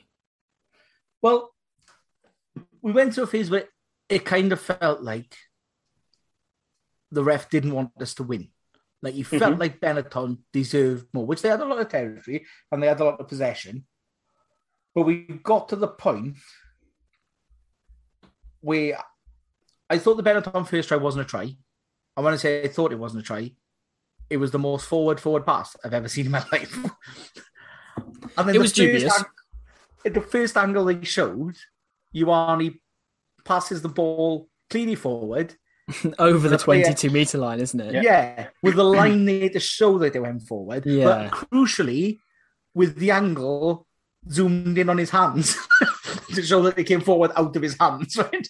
I think he was really trying to compensate by going to the TMO for everything else for the rest of the game. Yeah. And it was the first angle goes, well, that's clearly forward, that's fine. We'll come back, we'll have a scrum, we'll carry on from there. And then the longer it went on, and I'm going, well, we can see from, and it just clicks to go, he's going to give this try. And then he said, there's no clear and obvious evidence. And I was going, apart from all those videos you just watched of a fucking forward pass. It reminded me of the try that Wales scored in the Six Nations against England, where it was a case of like, they keep looking and looking and looking and looking. And you go, well, he's got to give it now then, isn't he? Because if he's looking for evidence to show that it's not a try, then he's going to be given a try. Like, it's just went on and on and on for ages. But I suppose the best try was the Dane Blacker one, wasn't it, for the Scarlets? That sort of Harlem Globetrotters-esque sort of reminded me. Yeah, the second one. Reminded me of playing for Rumley Youth when I was about 16. That did. It's funny how people's memories get affected as they get older, isn't it? But no, that was an amazing try to end. And then that was the glimpse of Scott Williams. He steps and the pace, the turn of pace is brilliant before he gives the Dane Blacker. And fair play to Blacker, because I'll be honest, when we signed him, I thought, he's a decent 9 and maybe to cover. He's really stepped up and he's looking a good player for us. And the support lines he runs. Like, he was top try scorer last season for the Scarlets, wasn't he? Yeah, I mean, it wasn't hard to be top try scorer for us last week. No, sure. Last. But mostly followed by Javan Sebastian, isn't it? Scottish international, obviously, or future Scottish international. Didn't get his cap. But he's in this. He's been in squads. Yeah, I was going to say Scottish person, Javan Sebastian, but would you say person, Javan Sebastian? Look, he's got one step further than Steven Shingler did. He got a call up and actually managed to chain up the training. True, he maintained it. He's already one step along. Then, well, I'm going to go to town on the official because the TM will really piss me off on Friday night. There's the Steph Evans not try, which the first Steph Evans not try, which was the random one, which was sort of knocked back by the Benetton fullback as he came to cover. Then Steph Evans fell on it and seemingly grounds it with his elbow. Now, I've got no problem with if they either decide the Benetton player gets it down because his fingers touch it as it touches the grass, and despite all the talk of control and downward pressure, it's all nonsense, it doesn't count. It looks like he kind of shovels it up into the air, which I have no idea what he's doing and what he's thinking. But if they say he's got there first, I'm fine with that decision, right? If they say Steph Evans, it hits his arm, but he doesn't ground it, so it's a knock-on, I'm fine with that decision. And if they say it was shoveled backwards and then Steph Evans falls on it, but he falls on it with an upper part of his body and his arm hits it, so it's a try. I've got no problem with that decision. The decision he came up with was neither of those three, where he just went, he just sort of knocks it back and then it runs. No, because he definitely gets a touch on it. Yeah. So there's absolutely no way the decision you've given can be right. Like you had three options and you've chosen secret option 4, which is clearly fucking wrong. It wasn't TMO Brian McNeese by any chance, was it? See, this is the problem I've got, because there was another one then as well where it seemed like Benetton knocked it back and they said the Scarlets knocked it forward and Steph Evans caught it into as a penalty. And for the life of me, I can't see where it touches a Scarlets player at all. It's a Benetton player's hands in between Steph Hughes' hands and falls to the, which again, okay, it's marginal, right? But we've got so many fucking angles on these things now. I wasted so much fucking time. But the thing that pisses me off more than anything is that it makes it more and more difficult to have a go at these pricks on Twitter who think it's some sort of Irish fucking conspiracy that Welsh teams keep losing, when Irish referees give fucking 5 important decisions against a Welsh team. And then I've got to go on Twitter and explain to certain people, mostly around a certain region in the south, in the Glamorgan area, why there is no conspiracy. There is no Illuminati around the fucking Pro 14 and the URC and the Rainbow Cup, because they make it fucking difficult to fight. Are we talking about like normal sort of people that support a team in Glamorgan that might potentially stand like on the south stand potentially? Or I'll be honest, I can't remember which is a north stand and which is a south stand. And I know they fucking hate each other like those two tribes in Gulliver's Travels, but I can't remember which one's which. It's like those, I can't remember which tribe opens their egg at the top in Gulliver's Travels and which tribe opens their egg at the bottom, but I know they're both pedantic pricks. It's very similar things happening at Cardiff Arms Park. Anyway. I've had my run-ins with people from that stand before, so I better stay quiet. Which stand? The north stand or the south stand? I think south, but I'm not too sure. There's a couple. I don't want to tie them in the same brush, because there's a few people in the south stand who are absolutely great, and I like talking to them. They're great people. Although I will say, I once saw Rob Owley sat in there, so you make it that way you will. But yeah, all in all, I'm delighted to have got a result against Benetton and come away with 5 points, because the further into that game it went, the more I thought, like, we're going to lose this. This is another loss. And then it's a difficult start to be. That try is a sign as well of the Dwayne Peel thing starting to work. We're starting to look like Scarlets looked before. Yeah. When we were playing good rugby, and when we were playing good rugby under Pivac, because I'm going to get into that in. Like we were very good under Wayne Pivac. He's clearly a very good coach with a good system. And I'm going to get that in now because I think I'm probably going to have a go at him later on. So I just want to get that in now. As a Scarlets fan, I really like Pivac. Stephen Jones is one of my favourite players, and I love him as a coach. Yeah. And so I do like this Welsh regime. But let's move on to the Autumn Internationals. Shall we start with the Autumn International that's already happened? The one on Saturday. Shall we start with the America game against the All Blacks? I did point out to you it took longer for the All Blacks to do the ACCA than it did to score a try. That's pretty impressive. That is good. That is good. A statistic for you that I kind of thought of is that in the time it took between the kickoff and the first All Blacks try, you could have watched nearly 5 vines. What that tells us is that Will is a bit younger than us. The big thing I took from the game on the weekend was the fact that, like, New Zealand, I think, scored 17 tries, and yet none of their tries was actually the best try of the game, because that was Nate Augsburger's try. That was great. Also, San Diego Legion legend, who are the best team in all of MLR, obviously. It was a great day for San Diego Legion because, right, Nate Augsburger scored the USA's first ever try against the All Blacks. And then another San Diego Legion player, Ryan Matthias, scored the second USA try against the All Blacks. And on the same day, they only went and bloody signed Mar Nonu, didn't they? Yep. Great day. That's what I was most excited for, another signing of Mar Nonu.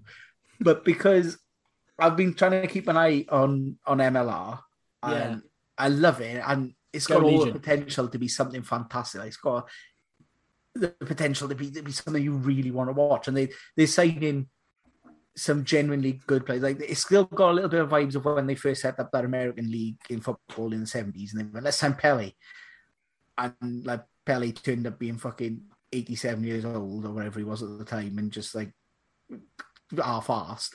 Yeah. But now they bring it, and they're bringing through some genuine talent themselves. I mean, what says it all about MLR is that you look at the LA Giltinis, who of course won MLR. Their two fly halves are Matt Giteau and Jack Carty's slightly less good brother. Odd. But it's a bonkers league at the minute. I love it. Like, and it could go one or two ways. Either it could become this like freak show mad league where you go, oh yeah, remember him that played 3 games for the Wallabies in like the early 2000s? Like Chris Pennell's over there now. Remember him? It could. Jackie Fife is tearing it up over there for the New England Free Jacks, and Ben Foden looks completely anonymous playing for New York. I love it. Well, this is the thing, because they bring it, and I'm hoping like Mar Nonu, you would thought, will create a bit of a buzz, right? Yeah. Mar Nonu's going to create something that like people want to turn up, and anyone knows a little bit about rugby, be like, oh yeah, Mar Nonu, we can go there and watch my. Who the fuck would like rugby in America? Going, oh, Ben Foden, like. yeah, sure. Well, have you seen the clips of? So this is Mar Nonu's second stint at the Legion. Have you seen the clips of when he first played there? Because he was absolutely unplayable. And he played that game at like such a like kind of a slow pace, like he's playing in slow motion type thing. He would spot space that the other players, including his teammates, physically didn't know existed, which was just incredible to see. And I've been accused before of that being the sole reason why I've chosen to support the amazing San Diego Legion, whom I love dearly, regardless of whether or not Mar Nonu plays for them. But you know, just further proof that the Legion are indeed the best team in MLR. Well, I've committed my allegiance to New York, United Empire. Okay, so you do love Ben Foden after all. Well, this was the thing, and then they went out and signed Ben Foden and fucking Bastero, who I'm not Bast. Yeah, you know. You've got we talk about players with trouble past. Sure, yeah. You've got is it New York who have Cleveland Lobos are playing for them? The Namibia fly half. I think you've got them. So you know there's some royalty in MLR. All about Giltinis for me. All about Giltinis. Oh, glory supporter, mate. No. And anyone with a stupid name like that, I want nothing to do with. Yeah, screw the Giltinis, mate. Owen Farrell. Adam Ashley Cooper. Yeah, who cares? Suck it, you know. Andy Ellis, I think, is with us now as well. Oh, of course. Yeah, got a lot of time for him. Andy Ellis is 37. Mar Nonu's 39. I'm only 35. I've got 2 years, I reckon. I can get 2 good years of myself in America. Once I kick this long COVID, I'm back in training.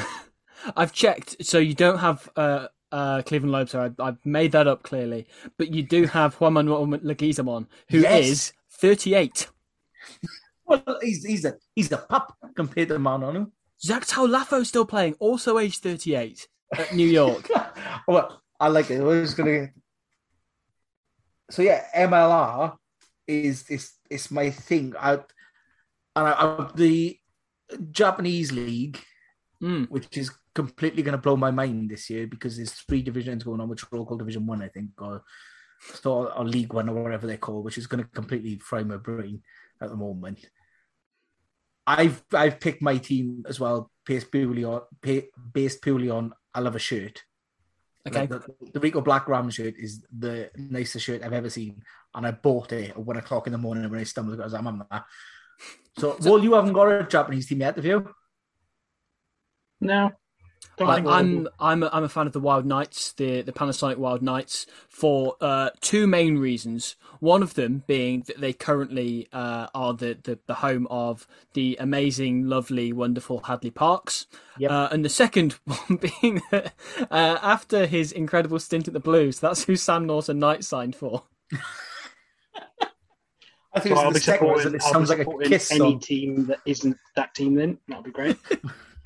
Well, we'll get you a team picked. I'll commit a full episode to us choosing you a Japanese. I'm sure I chose one ages ago, and I've completely forgot when it first started. Like a couple. Forget them then. Don't worry about them. You're having a new one. Wild Knights also have like Takate and Matsuda and like a few really good members of the core Japanese team. I will also throw out, but yeah. Well, so my if I picked a team called the Wild Knights, it would have been because it sounds like a B-side of a Kiss song. That would be my only reason for picking the Wild Knights. Yeah, they're currently in a lawsuit with Muse. I forgot what we started talking about. Yeah, we were moving on to Autumn Internationals, and we've ended up. Oh yeah, of course. Which, if we're going to talk, let's cross the streams. If we're going to talk Japanese rugby and the Welsh team, let's call Hadley Parks back up. I haven't started my campaign for Hadley Park for Wales yet. I tried it with the Lions. No, Warren didn't bite. I think Pivac's more easily swayable. He seems like a man who could be swayed more easily. So we'll start Hadley Parks for Wales campaign tomorrow. Yeah. Of course, Japan did also push the Wallabies close at the weekend, and that was also a fantastic game. And they were actually kind of unlucky not to win it. You know, it was just kind of like a 14-point turnaround in the last sort of 5 minutes, kind of stopped them from beating the Wallabies. And that win against both the Wallabies and the All Blacks will eventually come for them. And they're always a joy to watch. And I kind of had a moment that afternoon of going, why am I watching other rugby teams? Can't all games just involve Japan somewhere? I'm up for that. I mean, the away games are going to be a nightmare, and my Six Nations where you play in Tokyo. my league of playing for Long Eaton second team this season is going to go horribly wrong when all of our fixtures are away against Japan. Wait until you think that's bad. I've got mini rugbies on a Sunday morning. Oh, explaining to them it's bad enough when we got to travel to Newport for a game. Playing against the senior Japan team as well. Jamie Joseph doesn't know what's cooking. Did they have a South Stand in Japan by any chance? Anyway, so we get this back on track. Sure. Obviously, the first Wales game on Saturday, All Blacks. It would be a difficult game at the best of times. It's fair to say. We're without a couple of people. There's a few names missing. First of all, are we confident going into this game? Anyone? Confident of the game taking place. Yes. Confident of potentially both teams scoring points. I'll take that you're confident of the game taking place. We lived through 2020. That confidence wasn't there. That's true. Absolutely. So we've already made massive steps forward in a year. I'm confident half-time's not going to be 59-7. But apart from that, I can't really add any more comment. However, I will say, and I'll say this now, we are recording on Monday. I have been quite vocal about this today since the announcement. I think Alex Cuthbert will start on Saturday, because I don't think if you're going to call him in, you're not going to start him. I have a feeling that there'll be something that will come out later in the week that potentially is an issue to one of the other wingers, and I think he'll start maybe Owen Lane. So I think maybe he'll start with Josh Adams, because I don't think there's any point in calling somebody up of his experience now in test week if he's not going to start. So I think when the team comes out on probably Thursday, wouldn't surprise me if he's named as number 14. Well, obviously Liam Williams is looking doubtful now for that game. It looks like he'll be fit maybe a week after, maybe 2 weeks later, but the All Blacks game has looked like it's come too soon for him. Mm-hmm. So that's obviously the cover that's come in. I'm happy to see Alex Cuthbert back because he took needless shit. Yeah. Because he is a quality player. Yeah. He's a fantastic finisher. Balling and he's superb. I still, I'm not going to paper over a cracks that defensively he isn't the best defender in the world, but then that's not always the case with some fantastic players anyway. There's plenty of players that are the best players we like to watch, and I would pick in my team every week that can't fucking tackle at all. But I would add to that I think that opinion of Alex Cuthbert on it is potentially have how he was in the past, because I think the 2 games for Ospreys so far, he's been defensively sound. One of which he made the tackle in the corner against Ioane, which was basically won the match for the Ospreys in the end, because obviously if they score there, points make a difference. So I think, like I make a point earlier on, I don't think he's had chance with ball in hand so far in the 2 games he's played for the Ospreys, but defensively, I think he's been superb. He did absolutely flatten somebody on Saturday. I can't remember who it was, but it was on the Ospreys' own line. They kind of put him on a crash ball, and he absolutely mullered someone, like proper slammed him backwards and stepped over him stuff. And that's what I want to see. I want to see him ball in hand. I want to see him in open spaces. I don't think he's ever been as bad defensively as people ever made out. No. There's a couple of very high profile cases of him. Like there's the Elliot Daly one always comes up.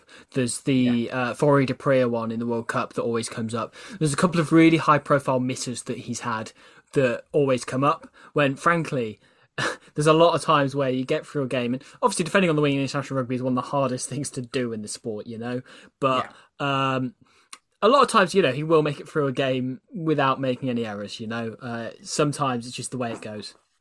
And there's been some high-profile players, within Wales who are like some of the bigger names in the sport.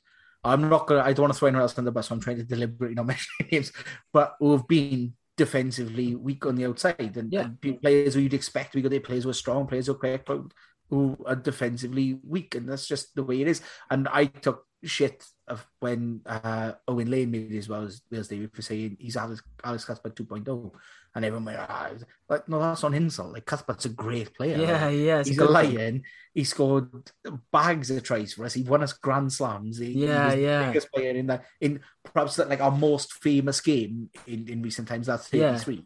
Him and Tipuric were the standout players. I have a poster of Alex Cuthbert scoring a try on my wall, from the 33 game. So, it wasn't meant to be an insult. He's brilliant with ball in hand. He's a fantastic carrier. He's strong. He's perhaps defensively weaker than some players are available in that position. Yeah. But that's like when you can pick a player who's defensively sound and perhaps doesn't have that X factor going forward. Yeah.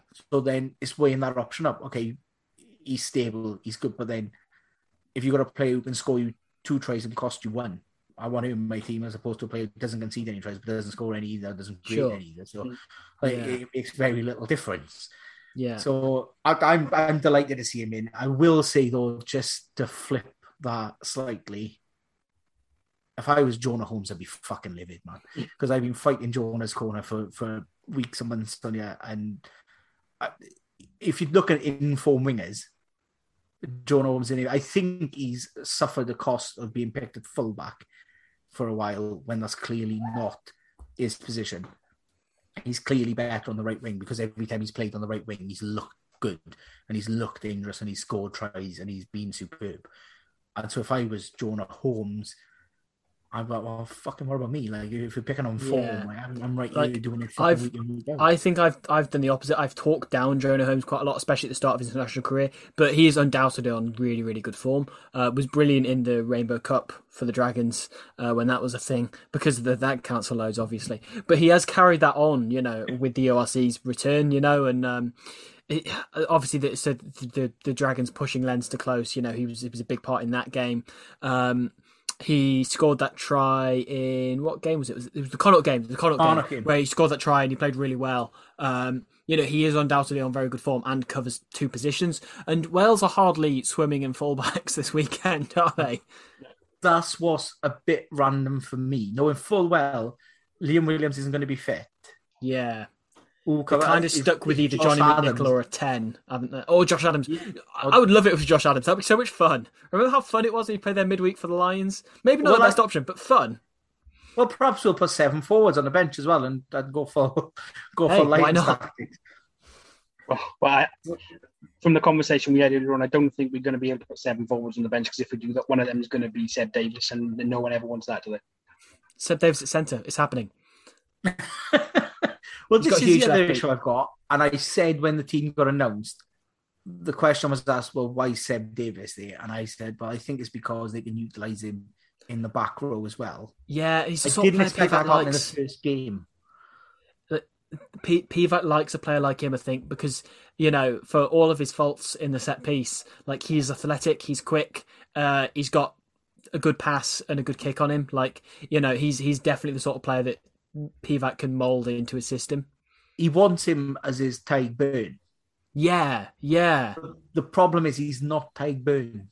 Sure, yeah. Because there's only one Tyg Burn, and it's Tyg Burn. Like, he's exceptional talent. And Pivac plucked him from obscurity virtually. Like, he'd been dropped. No one in Ireland wanted Seb him. Davis needs to do his time and start delivering pizzas in Cork. Start doing his pizza. Look, we've called one before now, Tyg Burn's 9-inch. So let's not get on pizzas again. but yeah, I think that Pivac's got that in his head. It's Gatland's fault. Like, let's get this straight. It was Gatland who fannied on with this sort of process of trying to pick Seb Davis and turn him into a blind side or turn him into an 8. Yeah. And you can't even play 4 or 5, let alone 6 or 8. It's something that winds me up, because if you've got an athletic second row, just let them be a good second row rather than trying to go like, oh yeah, they could play 8. It happens so much. Well, was Alan Wynn's first cap at 6? He played a game at 6. Yeah, he's played a couple against 6. Yeah. And like, I told you they've put there, Courtney Laws they've put there. Like, you can't just be if you're a good second row, like, let's try him in the back row then if he's good. I mean, a good second row is really fucking important. Like, he's obviously not a great person to talk about at the minute, but Corey Hill, when they were like, let's try and put him at 6, and it's like, no, just let him be a second row who can handle a ball. Talking of Venn diagrams, Corey Hill falls into playing in Japan and dubious past now. Corey Hill's right smack in the middle of that one. Yeah. I'm angry not only for Jonah Holmes as well. We're struggling in our back row. Are we? I mean, we've had a few injuries, but we've still got a good back row. I think they've said today, because of players who obviously Thomas Young can't play on Saturday, Faletau can't play on Saturday, Ellis Jenkins is a maybe. We're crossing our fingers, So we're down to 3 Dragons players and Seb Davis on the bench, which begs the question, why have we chosen now to call Thomas Young back in and not just called up Jack Morgan? Jack Morgan, he should be miffed, man. Like, he's on seriously good form, and it feels like such an inevitability that he's going to not only get a cap, but surely a starting jersey one day. Well, I was angry that he wasn't in the last squad, because that was my tip for the last squad, was that Jack Morgan would be in there.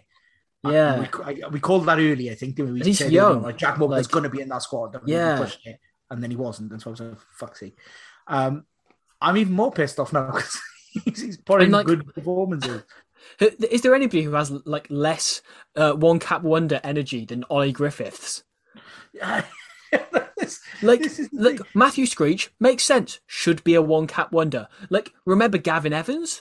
Makes sense that he was a one cap wonder in his day. You know, like Ollie Griffiths, like, he should have at least 5 or 6 caps, you know? I'm not saying that he should be starting for us or whatever, because we've got a lot of good back rows in Wales. But all I'm saying is, if he was playing in the era when Robin Sowden-Taylor was second choice for Wales, he would probably be knocking on the doors of 50. Well, we've got this abundance of back row players now, but it seems like we've kind of lost track, because we've lost a few. We've kind of lost track of which ones are exceptionally good, and which ones are just good regional players. But for me, Jack Morgan looks every bit the kind of player who we could build our future on. Put him and bash him together. Yeah, exactly. And when we haven't got Tipperick and Ellis Jenkins is dubious, and then we know the first game is outside the test window. Yeah. this idea of, we looked for special dispensation for a star. Well, you didn't need that. You didn't need special dispensation because you got a fantastic young fucking open side who was doing it week in, week out right here, as well as the other players that he didn't call up that were good enough to come in. Maybe they've called in Alex Cuthbert as a number 8. Well, imagine him pick up the base. Yeah. Into my veins, please. I'm all for it now. I'll take it all back. Alex Cuthbert can go with Johnny May and Jack Noel has failed. Yes. And start in the back row of an international. And against the All Blacks, they just really make it. Do the opposite of Radiki Samo, you know? And end up scoring like 4 tries, being man of the match as well. Yeah. Yeah. Look, if it's good we heard it here first. And then the week after being dropped because Toby's back. If it's good enough for Bot, yeah, it's good enough for anyone. Let's go for it. Let's. I'm all for. I mean, Scarlett's played Blake Thompson at outside centre, didn't he, the other week? Yeah. So we need to see more of this man shittery. Yeah. We need to see more people just stop picking forwards in the forwards, man. It.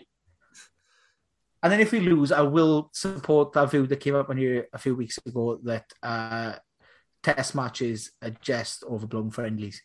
Yeah. Well, we've got nothing to lose. It's just an overblown friendly. Don't worry about it. We're worried about Six Nations and World Cup. Don't worry about it. It's fine. Which isn't that fucking League of Nations thing or whatever it's called rearing its ugly head again, isn't it? When they failed the first time, they went, just give some Pacific Island teams a place and try again. Hate that shit. So none of us are confident then. Not of a win. You know, with players missing for us. I don't think it'll be a decimation. I think that we've got a decent team still that we could field. And I think it'll be a good experience. And I think that genuinely looking forward to a World Cup, we will benefit from this game, you know? So I am actually looking forward to watching it. For me, it's going to go one of two ways. And either we'll be knocking on the door those last few minutes where we go, this could be the most unlikely win. Or we're in for a tune-in. But I feel like that into every game we've gone into. It'll be one of those where it feels like the All Blacks haven't dominated you, but they are actually 30 points up on the scoreboard. And it does feel like the way that you beat the All Blacks is to kind of play the kind of rugby that Pivac's trying to play. Like, I argued this when he first came in, that the teams now in a rugby championship are playing this offloading game, they're playing the open game, they're trying to keep the ball alive, they're looking to stay out of rucks as much as possible, and so that's how you beat them. And I got, slammed for a year, it's fair to say, that we were just shit. So I'm going to try and keep that same level thing, but the selections are just a bit off for me. They just, I know we're missing some big name players because they're injured or because they're playing in England, but it's the other selection things that are my issue. So we'll see. We'll see how it goes. Do you want to throw a prediction? Do we want a prediction? I'll happily predict the autumn as a whole, not necessarily that one game. Well, can before we do this then, right? Yeah. And I'm not going to say what they are, and I think you might know what I kind of say, but I've done it before. We've got a tarot reading for Wales' Autumn Internationals. Now, I was from the same person we got a tarot reading for the Six Nations, and they fucking nailed it. They did. The feedback was there'll be a few contentious moments. Wales will have a much better tournament than they were expecting. And they said that the person, because they don't want to say who they were, said, I'm getting this weird thing, like they're going to win it, but I'm also getting something, it's going to go wrong. And I can't get my head around how there's going to be this. But essentially that we were going to win it and there would be this inciting moment at the end that would spoil it. And obviously we lost the fucking Grand Slam. Did you get that reading from Priest Doolan? I got it from Liam Williams. No. So it was spot on. It was perfect. And so I've gone back to them and said, can you do another one for the autumn? And they've done one. I've got a year. So I'll be 100%. I'm not going to read it out because like the weird person in me feels like that's going to fuck it up if I see what it is. Yeah. Okay. But I've got them there and I've got it time stamped and everything so I can prove that it was done before and if it's right. Yeah. So I would say 2 from 4. 2 from 4? Yeah. So I think we'll beat Fiji and we'll beat Australia. Weirdly, I think we're more likely at this point to beat South Africa than we are Australia. I think South Africa have hit a bit of a decline, and Australia look sky high at the minute. Like they were fantastic against Japan, and the way that they closed that game out, some of the tries they scored, they looked superb. So I don't disagree with 2 from 4. I'm probably going to enrage a load of South African fans on Twitter by saying this, but I think we are more likely to beat South Africa than we are Australia. I'm going for exactly the same thing. I'm going 2 from 4, and I'm going that we'll beat South Africa and we'll beat Fiji. And the question is, if we win 2 from 4, is that a good autumn? I think so. I think when you consider the fact that one of the games is going to be with a decimated squad, and then you're going to go into South Africa with a lot of the players not necessarily being match hard and match ready, I would say, as a group together. I think 2 from 4 is very acceptable. I think it's an okay autumn. To be honest, it depends how the All Blacks game actually goes. If we lose that, it depends what Wales actually get out of it. So obviously you'd want 3 from 4 to call it a good autumn. With the standards of wanting to win a World Cup, but yeah, I wouldn't hate 2 from 4, but I wouldn't love it either. Yeah, I'm told. I don't know whether it is or not. I just wanted to throw an impression out there. Yeah, it is. I just wanted to watch you to agonize over it. Because of the opponent, and I said, like, we're playing, obviously, the All Blacks, the world champions, and then a team who are very much on a comeback. So there's 3 very difficult games, not to mention that Fiji game. Banana skin, man. Potential to be a banana skin. Oh, I hate playing Fiji. Yeah. And Fiji, and that they have the day where they look fantastic and they could run in tries from anyway. Like, we all remember 2007. Yeah. So, yeah, we'll see. They're in our group again. 2007. Bastards. Yeah. Some of us are masochists and have gone back and watched it all again. Yeah. So I pointed this out on you may be familiar with the Squidge Rugby World Cup retrospective podcast, which I host, and made with its season 2 on the 1987 World Cup started airing this week. But anyway, I recently pointed out on that podcast that last time Wales didn't draw Fiji in a Rugby World Cup, I think I was 6 years old, and the next possible time that they could not draw Fiji, I will be in my 30s. That's a quarter of a century of agony of building up to a game. Yeah, it's agonizing. Yeah, that's a good start. I like that. Yeah. Start. Right. So we'll move on to something completely different. We haven't done. This is kind of a as yet untitled quiz of the week. It's kind of not. I'm not going to take it as seriously as thing, because I've used this week to give Rugby Pass a bit of a kick in at times. So I did say on Twitter, I didn't think Rugby Pass could sink lower than fucking up Rugby 20 for people. And here we are now with Paddy Jackson. So what I thought I'd do was, in the spirit of that, and I went back and played Rugby 20 recently. It's such a fucking great game. If the ratings had been right, it would be a fucking fantastic I mean, game. I just, genuinely, last night, me and my brother played 6 games of Rugby World Cup 2011. So nice. You say Rugby 20 then? No, 2011. We deem that the best one. So, well, I know you've got to make a move soon as well. So we're going to quickly run through a few questions, and then I'll just run through some of the ratings so you can see how fucking batshit they are. So we're going to start. I'm not going to give you the rating for the player, and I'm sure you'll know a lot of these already. Some of them. I've played Rugby 20 a couple of times, one of which is actually on YouTube, funnily enough. Some people listening to this may know. I'm just going to quickly ask you, is one of the players you're about to name drop Matteo Minozzi? He will be there later on. Right, okay. Giving no clues away, he will be there. Okay. So let's start off the first one, where obviously rugby is a bit of a mishmash, loads of different positions, so it's quite hard to get. I think, how would you compare like a fullback to a prop, that kind of thing. Sure. So we'll start with 2 centres. So Jonathan Davis, as in Foxy, and Corey Allen, So which one's got the highest rating here, Will? Well, it should be Foxy, surely. But then the way you've asked the question sounds like it's Corey Allen. It's Corey Allen. It's 100%. So we'll carry on and we'll just, like we usually do, a nice higher or lower. Yeah. It's Corey Allen with that one.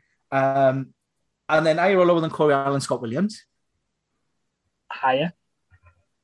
Which one? Scott Williams is higher. Scott Williams is 100% lower. He is lower. I was going to say, if you can do a big run on this, then I'll buy you food in the Wales-Australia game. So I forgot to say that, but that's fucked now anyway, so it doesn't matter. Yeah. So Scott Williams is lower than Corey Allen. Matteo Minotti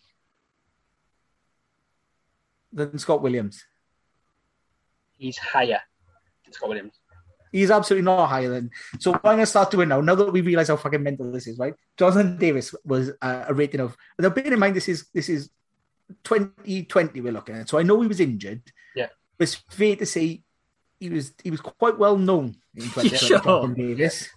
Yeah. And he's still playing at international level now. So Jonathan Davis' rating was 58 out of 100. Yeah. That's hard. Corey Allen was 71. Right. Scott Williams was 52. Wow. Now, if you remember, Minotti's lower than Scott Williams is 50. He's 48.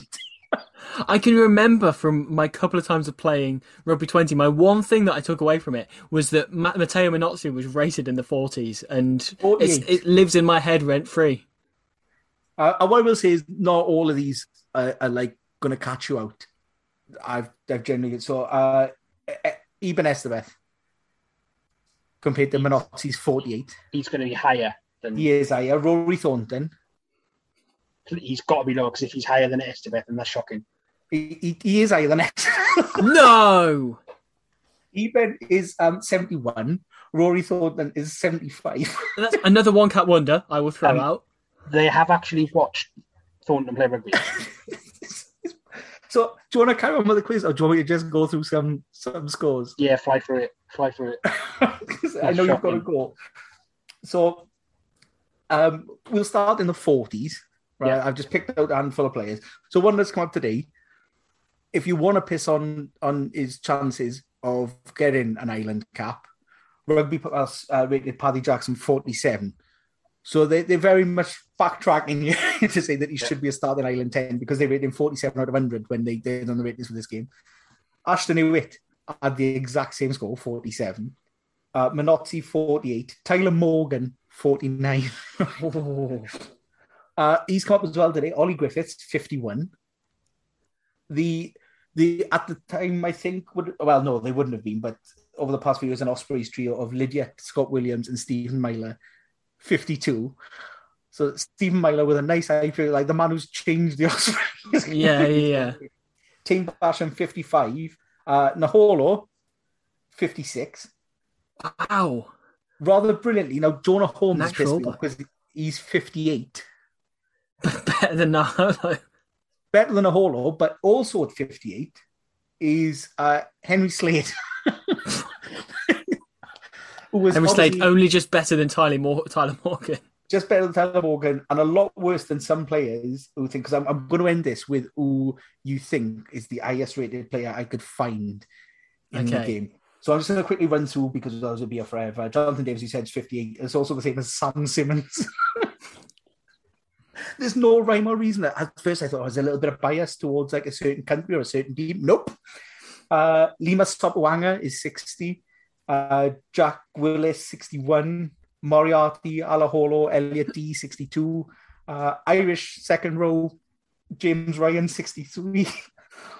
Wall, get ready to be really pissed off. Jordan Lama and Aaron Wainwright was 64, and so was perhaps the greatest 8 of his generation, or one of Taulupe Faletau.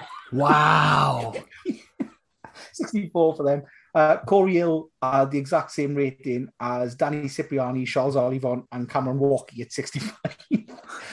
One less than Callum Sheedy at 66. We've just worked out, though, that these ratings were done by Ray Charles, yeah?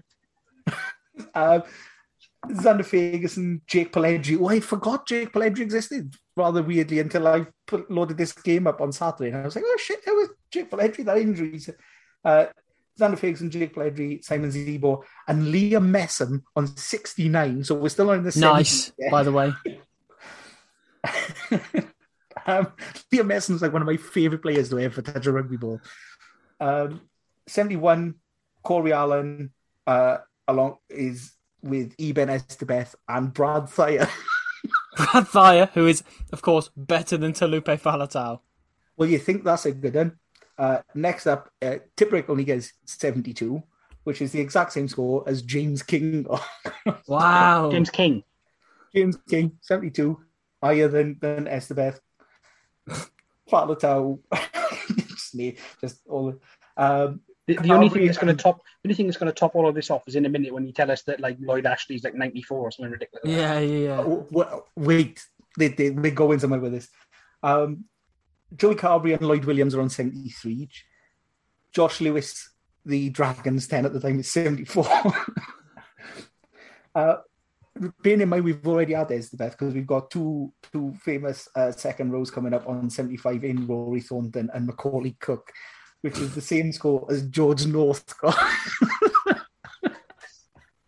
Finn Russell won on 67. Then we on 76 rather. 77, Alan Wynne-Jones, Gareth Anscombe, and Ken Owens, which at least you go, okay, we're sort of high 70s. Yeah. It still seems low. And then 3 points higher than that trio is Jaco van der Walt, which is 1 less than Ben Earl and 2 less than Herring. Rob Herring. Wow. I'm liking Jaco van der Walt being above Finn Russell. We still haven't got to Adam Hastings yet. So bearing in mind that the Billy 12 is 83, and that trio is the one that Did you say Billy 12 is 83? Is 83. Shouldn't he? It's not 36. Yeah, I know what the shouldn't he be 36? Yeah. Bearing in mind that Welsh trio. Next up, another Welsh international with a couple of caps is Rhys Carey, 84.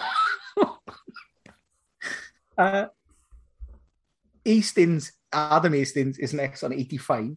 So 11 points higher than I've Finn just Russell. clocked, by this logic, Rhys Carey is nearly twice as good as Matteo Minozzi. Yeah. And then we've been through a few lower rated locks, but Jackie Endel is 85. No. That's just his age, though, isn't it? That's not the. Yeah. Yeah, Jackie Endel in 2020 as well is scoring 85 out of 100. Wow. Johnny Hill and Stuart McAnally are 86. The thing is, that makes sense as a score on a normal scoreboard, but in context, that's bizarre. Yeah. And then, like, the next three, I would say, make sense. Faf de Klerk is 88. Yeah. Completely normal. Cheslin Colby's 89. Yeah. And so's Dupont. Yeah. Right? And you think, well, surely that's then the highest score. Sure. Right? And then you're going to say something ridiculous like they are lower than Owen Farrell and fucking George Ford, aren't you? Well, they're lower than two people, and I'll come to that. Joint with them is Ian Henderson and Robbie Henshaw, right? Which again, I'd say they're in the 80s. Rugby Pass is based in Ireland, I will have you know. Yeah. But then I'm not going to give it away. It's going to be Sexton. Isn't it? You're going Johnny Sexton's. Are we guessing the highest rated player in the game then? The two highest rated players in the game I could find. Right. Okay. Scored 92 points. So I'm guessing one of them has to be Bowden Barrett. I don't think Barrett's on the game because there's no license for the All Black and there's no Super Rugby. Okay. In that case, I can only assume that the highest rated player in the whole game, based on the metric system that you've given us so far, is Tonga fly half Yume Foster. I would accept it more. So I'm going to go on the Irish theme. It's going to be somebody out of. If you get this right, I will buy you a drink on the Wales Australia game. It's going to be somebody out of Johnny Sexton, Tadhg Beirne, Conor Murray in the top. Do you reckon? Yeah, one of those three will be in the top two. I'll leave you all three guesses, and all three are wrong. Yeah. Furlong. One is Jamie George. Right. Okay. Okay. Sure. With 92 out of 100, which is ludicrous. Ludicrous that he's the best player in the world. don't say the next one. Just give us the clue of the position and we can try and guess it. Winger. Jacob Stockdale. More ludicrous than that. Johnny May. Darcy Graham. More ludicrous than both. At the international level, more ludicrous than both. Jonah Holmes. I would say more ludicrous at the moment. Andrew Conway. So the clue I'm going to give you is this answer is going to infuriate everyone of every Six Nation country. Well, every country in the world. Giovan Battista Venditti. Do you want to know the answer? Go on. What country? Ireland. Jordan Lama. Go on. Who is it? James Lowe. James Lowe. It makes sense. He came from New Zealand, so they think, oh yeah, he's the best player in the world then. Who doesn't play for the All Blacks? James Lowe is the greatest player that I can find. Real player. Wow. Rugby 20. And He's the only 92 out of 100. The only thing you can take from that whole thing is the fact the game was clearly made by somebody that James Lowe is belonging to and somebody that Rhys Carey is belonging to, because there's no way those two are that high. Well, as Robbie pointed, that means that James Lowe is only, what we're talking, 2 points off being as good as two Ashton Hewitts. You did just call me Robbie. He did. Oh, he no! did. Yeah, I stopped. I was like, It's come full circle, and I wanted you to let you finish. I almost this is did hysteria here at the start, because before we started recording, you said, and people call me Robbie, and it's been in my head, don't call him Robbie, don't call him Robbie. And I've never called you Robbie before until you said no, this is the first time. It's okay, I let you off. I let you off. I honestly, when we did the opening right up to the news, Gav, don't worry about it. Don't worry about it, Gav. It's fine. Yeah, Gav. Right, we'll end there. I absolutely, I loved going through them, and I had a list that was even longer of just people that I just wrote down that were it's so shockingly bad. On that note, if ever you two want to lose to me at rugby video games, then hit me up. Well, I'm old enough that it's drawn along with rugby for me. Like that's still, that's fair. That's fair. That's still the pinnacle. We've had many a battle and drawn along with rugby at Stefan's house, because when he first had it, I didn't have that console. And we would play for fucking hours. Right. Yeah. So I mean, fans of the Squidge Rugby channel, this isn't officially announced yet, can be prepared for the fact we are going to do some content on the rugby games that are available, and I'm very excited to do that. So yeah, I can't say much more than that yet because it's not officially announced, but it's very exciting. Hasn't he already played rugby with Elmer Smith? Hasn't he already played? Oh yeah, that's true. Yeah, we did. So there's 2 videos on the channel of we played Rugby 20 together, and we played the Mario and Sonic at the Olympic Games Rugby Sevens mode. Oh, that's amazing! Me and my son play that, and honestly, this carnage. I absolutely love the fact that when you see like some of the smaller characters just running, and then just the bigger one just smash them. It's so incredible. I love that game. Yeah. And he's actually here with me now, and he's laughing while I'm talking about it. So yeah, he's, nice. It's a fantastic game, that is. So we'll move on then to wrap it all up, because we've gone on even later. this has gone on a while, but that's fine. I'm happy with that. I've enjoyed it. Wally's still packing, I think, to come to Wales tomorrow. Yeah, I'm literally leaving to come to Wales in about 7 hours, and I also have to sleep. So yeah. Well, it's lucky that not Robbie wanted to come on earlier, because we would have been not Robbie. Right, let's have winners and wankers, and so we'll start off with wankers to get us going.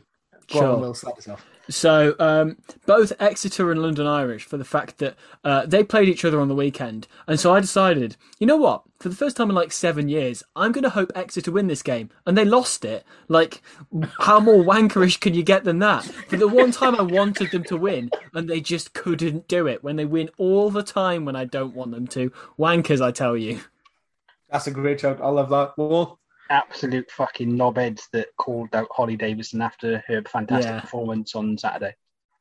Oh, I missed them, I think. Did I? Oh, there was a lot. Oh, there was that one guy who said about the players were all a bit too distracted by the leggy blonde in the middle. Yeah, specifically that person. Yeah, yeah. And also, while we're talking about wankers on Twitter and stuff, a guy called Sam who is constantly in myself, Robbie, friend of the pod, Josh Gardner, all of our mentions constantly, just trying to stick up for that London Irish 10. Just remember, he's not called Sam. Yeah. That's He's not a his woman name. called Jackie. No, Jackie was suspended last I looked. Oh, okay. But but the thing is, I know that he hates the lot of us so much that he will have listened this far into the podcast. So yeah, 100%. He hates him so much he continues. So give us a shout, Sam, if you're listening, mate. Yeah, bye, bitch. If he's gone. My wankers for this week are Rugby Pass, for the obvious reason they ruined Rugby 20, but give us a hell of a quiz at the end. I was absolutely delighted with that one. Worst thing they've ever done, Rugby Pass. I subscribe to the XV. I think it's obviously generally it's brilliant output, and Will, your part of that sort of. But yeah, keep it like thanks, man. They did ruin fucking Rugby 20 for me. And the refereeing in the Scarlets game, not even the refereeing, right? Because refereeing's fucking hard. Refereeing's really hard, especially at the elite level, I must imagine, because I've refereed lower down younger games, sort of like minis and junior level up to sort of 15s. And that's quite hard. That's quite difficult to do. Yeah. And that's without it being, the intense atmosphere and a much higher pace. So I say, but when you're TMO and you're presented with like replays from every conceivable angle, and you can clearly see something happen, how can you get it wrong? And how do they keep getting it wrong? So that's what I'm most frustrated with. It's not referees so much as the all officiating teams, because TMO's not pulling anything out. Like, it's as frustrating. I'm watching. I'm way behind the rest of the world. I've just started watching season 2 of Making a Murderer, and I'm frustrated watching that because I've got all the evidence is there. I've got the same thing watching rugby now. Just like all the evidence is there. Shouting at Making a Murderer. It passed the 22. It was Monty Ioane. He did it. So yeah, that's it. What's the Ken Kratz? Ken Kratz coming up for an interview after the game where he's just like, we saw the evidence. And on a lighter note, let's have some winners from this week and start us off well. Okay, so 2, I mean, the first one of those 2 is both Alex Cuthbert and Rhys Priestland. The fact that they're back in the Wales squad. The Millennium Stadium crowds are going to love that, especially when they actually play well, The second one I have down is not Carl Ferns, because I don't know if you saw his tweet after Newcastle lost to Gloucester, that was class. Which I will read out now. Loving the chat from all the standard Gloucester fans. 1 win and you all think you're world beaters. Enjoy the inevitable 9th place, which is an incredibly salty thing from a man who didn't even play. Didn't he also call out a fan who was talking shit about him? Was that Carl Ferns this week? Yeah. He's done plenty of that. Yeah. Some guy who accused him of scurrying off, and you're like, yeah, Carl Ferns doesn't scurry. Carl Ferns does the exact opposite if he thinks things are kicking off. Yeah, as Gavin Ensign found out. yeah. And I love Carl Ferns like with a passion, and he sent me a load of kit to raffle off to charity. He's been brilliant. So, I've seen that on Saturday. And I found it hilarious. Yeah, it's great. Some of the shit that he's tweeted, Ellis Genge was on form again this week. Of course. Calling out official Twitter account. So that was quite good as well. So yeah, good week on Twitter. But I love Carl Ferns. Well, fair play. I've got 2, and funnily enough, one of them is actually also a tweet. Our wonderful favourite English prop, Joe Marler, with his tweet this week, where he tweeted, northbound M25, Clackett Lane services, gents toilets, avoid trap 4, very bad. Okay. And the other one was multiple friends of the pod, the Scottish Rugby podcast, for their open letter to Glasgow Warriors this week. Fantastic work. Stand by everything that those lads are putting that in there as well. Yeah. Fully back them on it, and hopefully there's a bit of change there coming as well. Well, I'm going to piggyback on one of your winners then, and I'm going to include Mary in that, who is, I think, Rugby Unicorn on Twitter. Yeah. Who absolutely slammed someone this week who tried to get involved in a discussion. with clearly very little knowledge of anything to do with what they were talking about. And within a sort of 7-tweet thread, quickly realised how out of their depth they were. Because, and at no point was she aggressive, at no point was she sort of nasty, at no point was she cross any lines. Like, I'm quite quick to call people a dickhead on Twitter. I realised that I went through a long time of trying to explain to people who were dickheads, and then I realised, they're still dickheads. And so I just started calling them. But Mary's was brilliant, and the fact that the guy just sort of fucking evaporated. he's on an astral plane somewhere on the back of those. So that was absolutely superb for me. And Mary does a load of great work anyway, and I know that since I've known her, I'm more intelligent than I was. I mean, that's not hard, but I'm more intelligent than I was before I met her. And then my other winner, because I'm not sure when it came out, but it's certainly since we last recorded, Keith Earls. Yep. Keith is openly talking about his mental health issues. Yeah, I've said before how important I think it is. The last podcast we ended on we had like a big down note on the back of the Sam Warburton Academy thing. Yeah, and then Keith Earls comes out that same week and shows exactly the impact that he can have talking openly and honestly about his mental health and what it meant. And like, that's so empowering to people. If you're a young Irish fan or a young Munster fan and Keith Earls is one of your favourite players and you're struggling with mental health issues and you talk like that, that can make a massive difference to someone's life. So superb Keith Earls. Who had down Keith Earls becoming more and more brilliant as the days go on? I've got to be honest, like when he was younger, he was one of those players where I'm like, fucking Keith Earls, like, yeah, I've got a lot of time for him now. Yeah, like he grafts a lot more now that he's older, and it's great hearing him speak out about stuff like that. Yeah. I think again, like, I've got to agree with you. He's a straight up winner, and I think that's a great closing note. Yeah. Just want to add one, I think, similar to the way that he's spoken up is yesterday, the Kelly Brown interview as well, that was on BT. Yes, similar to Keith Earls. So yeah, props to them both. Definitely. Absolutely super. And so that's where we'll end it then, on a really good and passionate note. Well, as always, thanks for joining me. Will, no problem. I'll get your name right every time next time. No, it's okay. Thank you for having me back, guys. I really appreciate that. And obviously, always happy to come join you guys. We always have a lot of fun doing this. We honestly, we love having you on. It's great. And it always descends into madness at some point. Those guys on stage, superb. And thank you to you for listening. If you've stuck with us this long, cheers. Yeah, thanks, Sam. Yeah, appreciate that.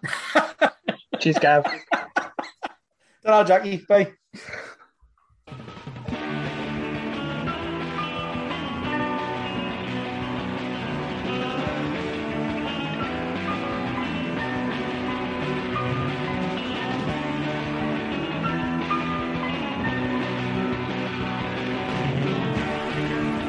You've been listening to Ruck and Roll. If you've stuck with us this far, leave us a review, follow us not just here, but on Twitter, Instagram, Facebook and TikTok, and drop us a message. You're a pretty friendly bunch. It'll be great to hear from you no matter what you want to say. And we'll see you next time. Thanks very much for listening. Bye for now.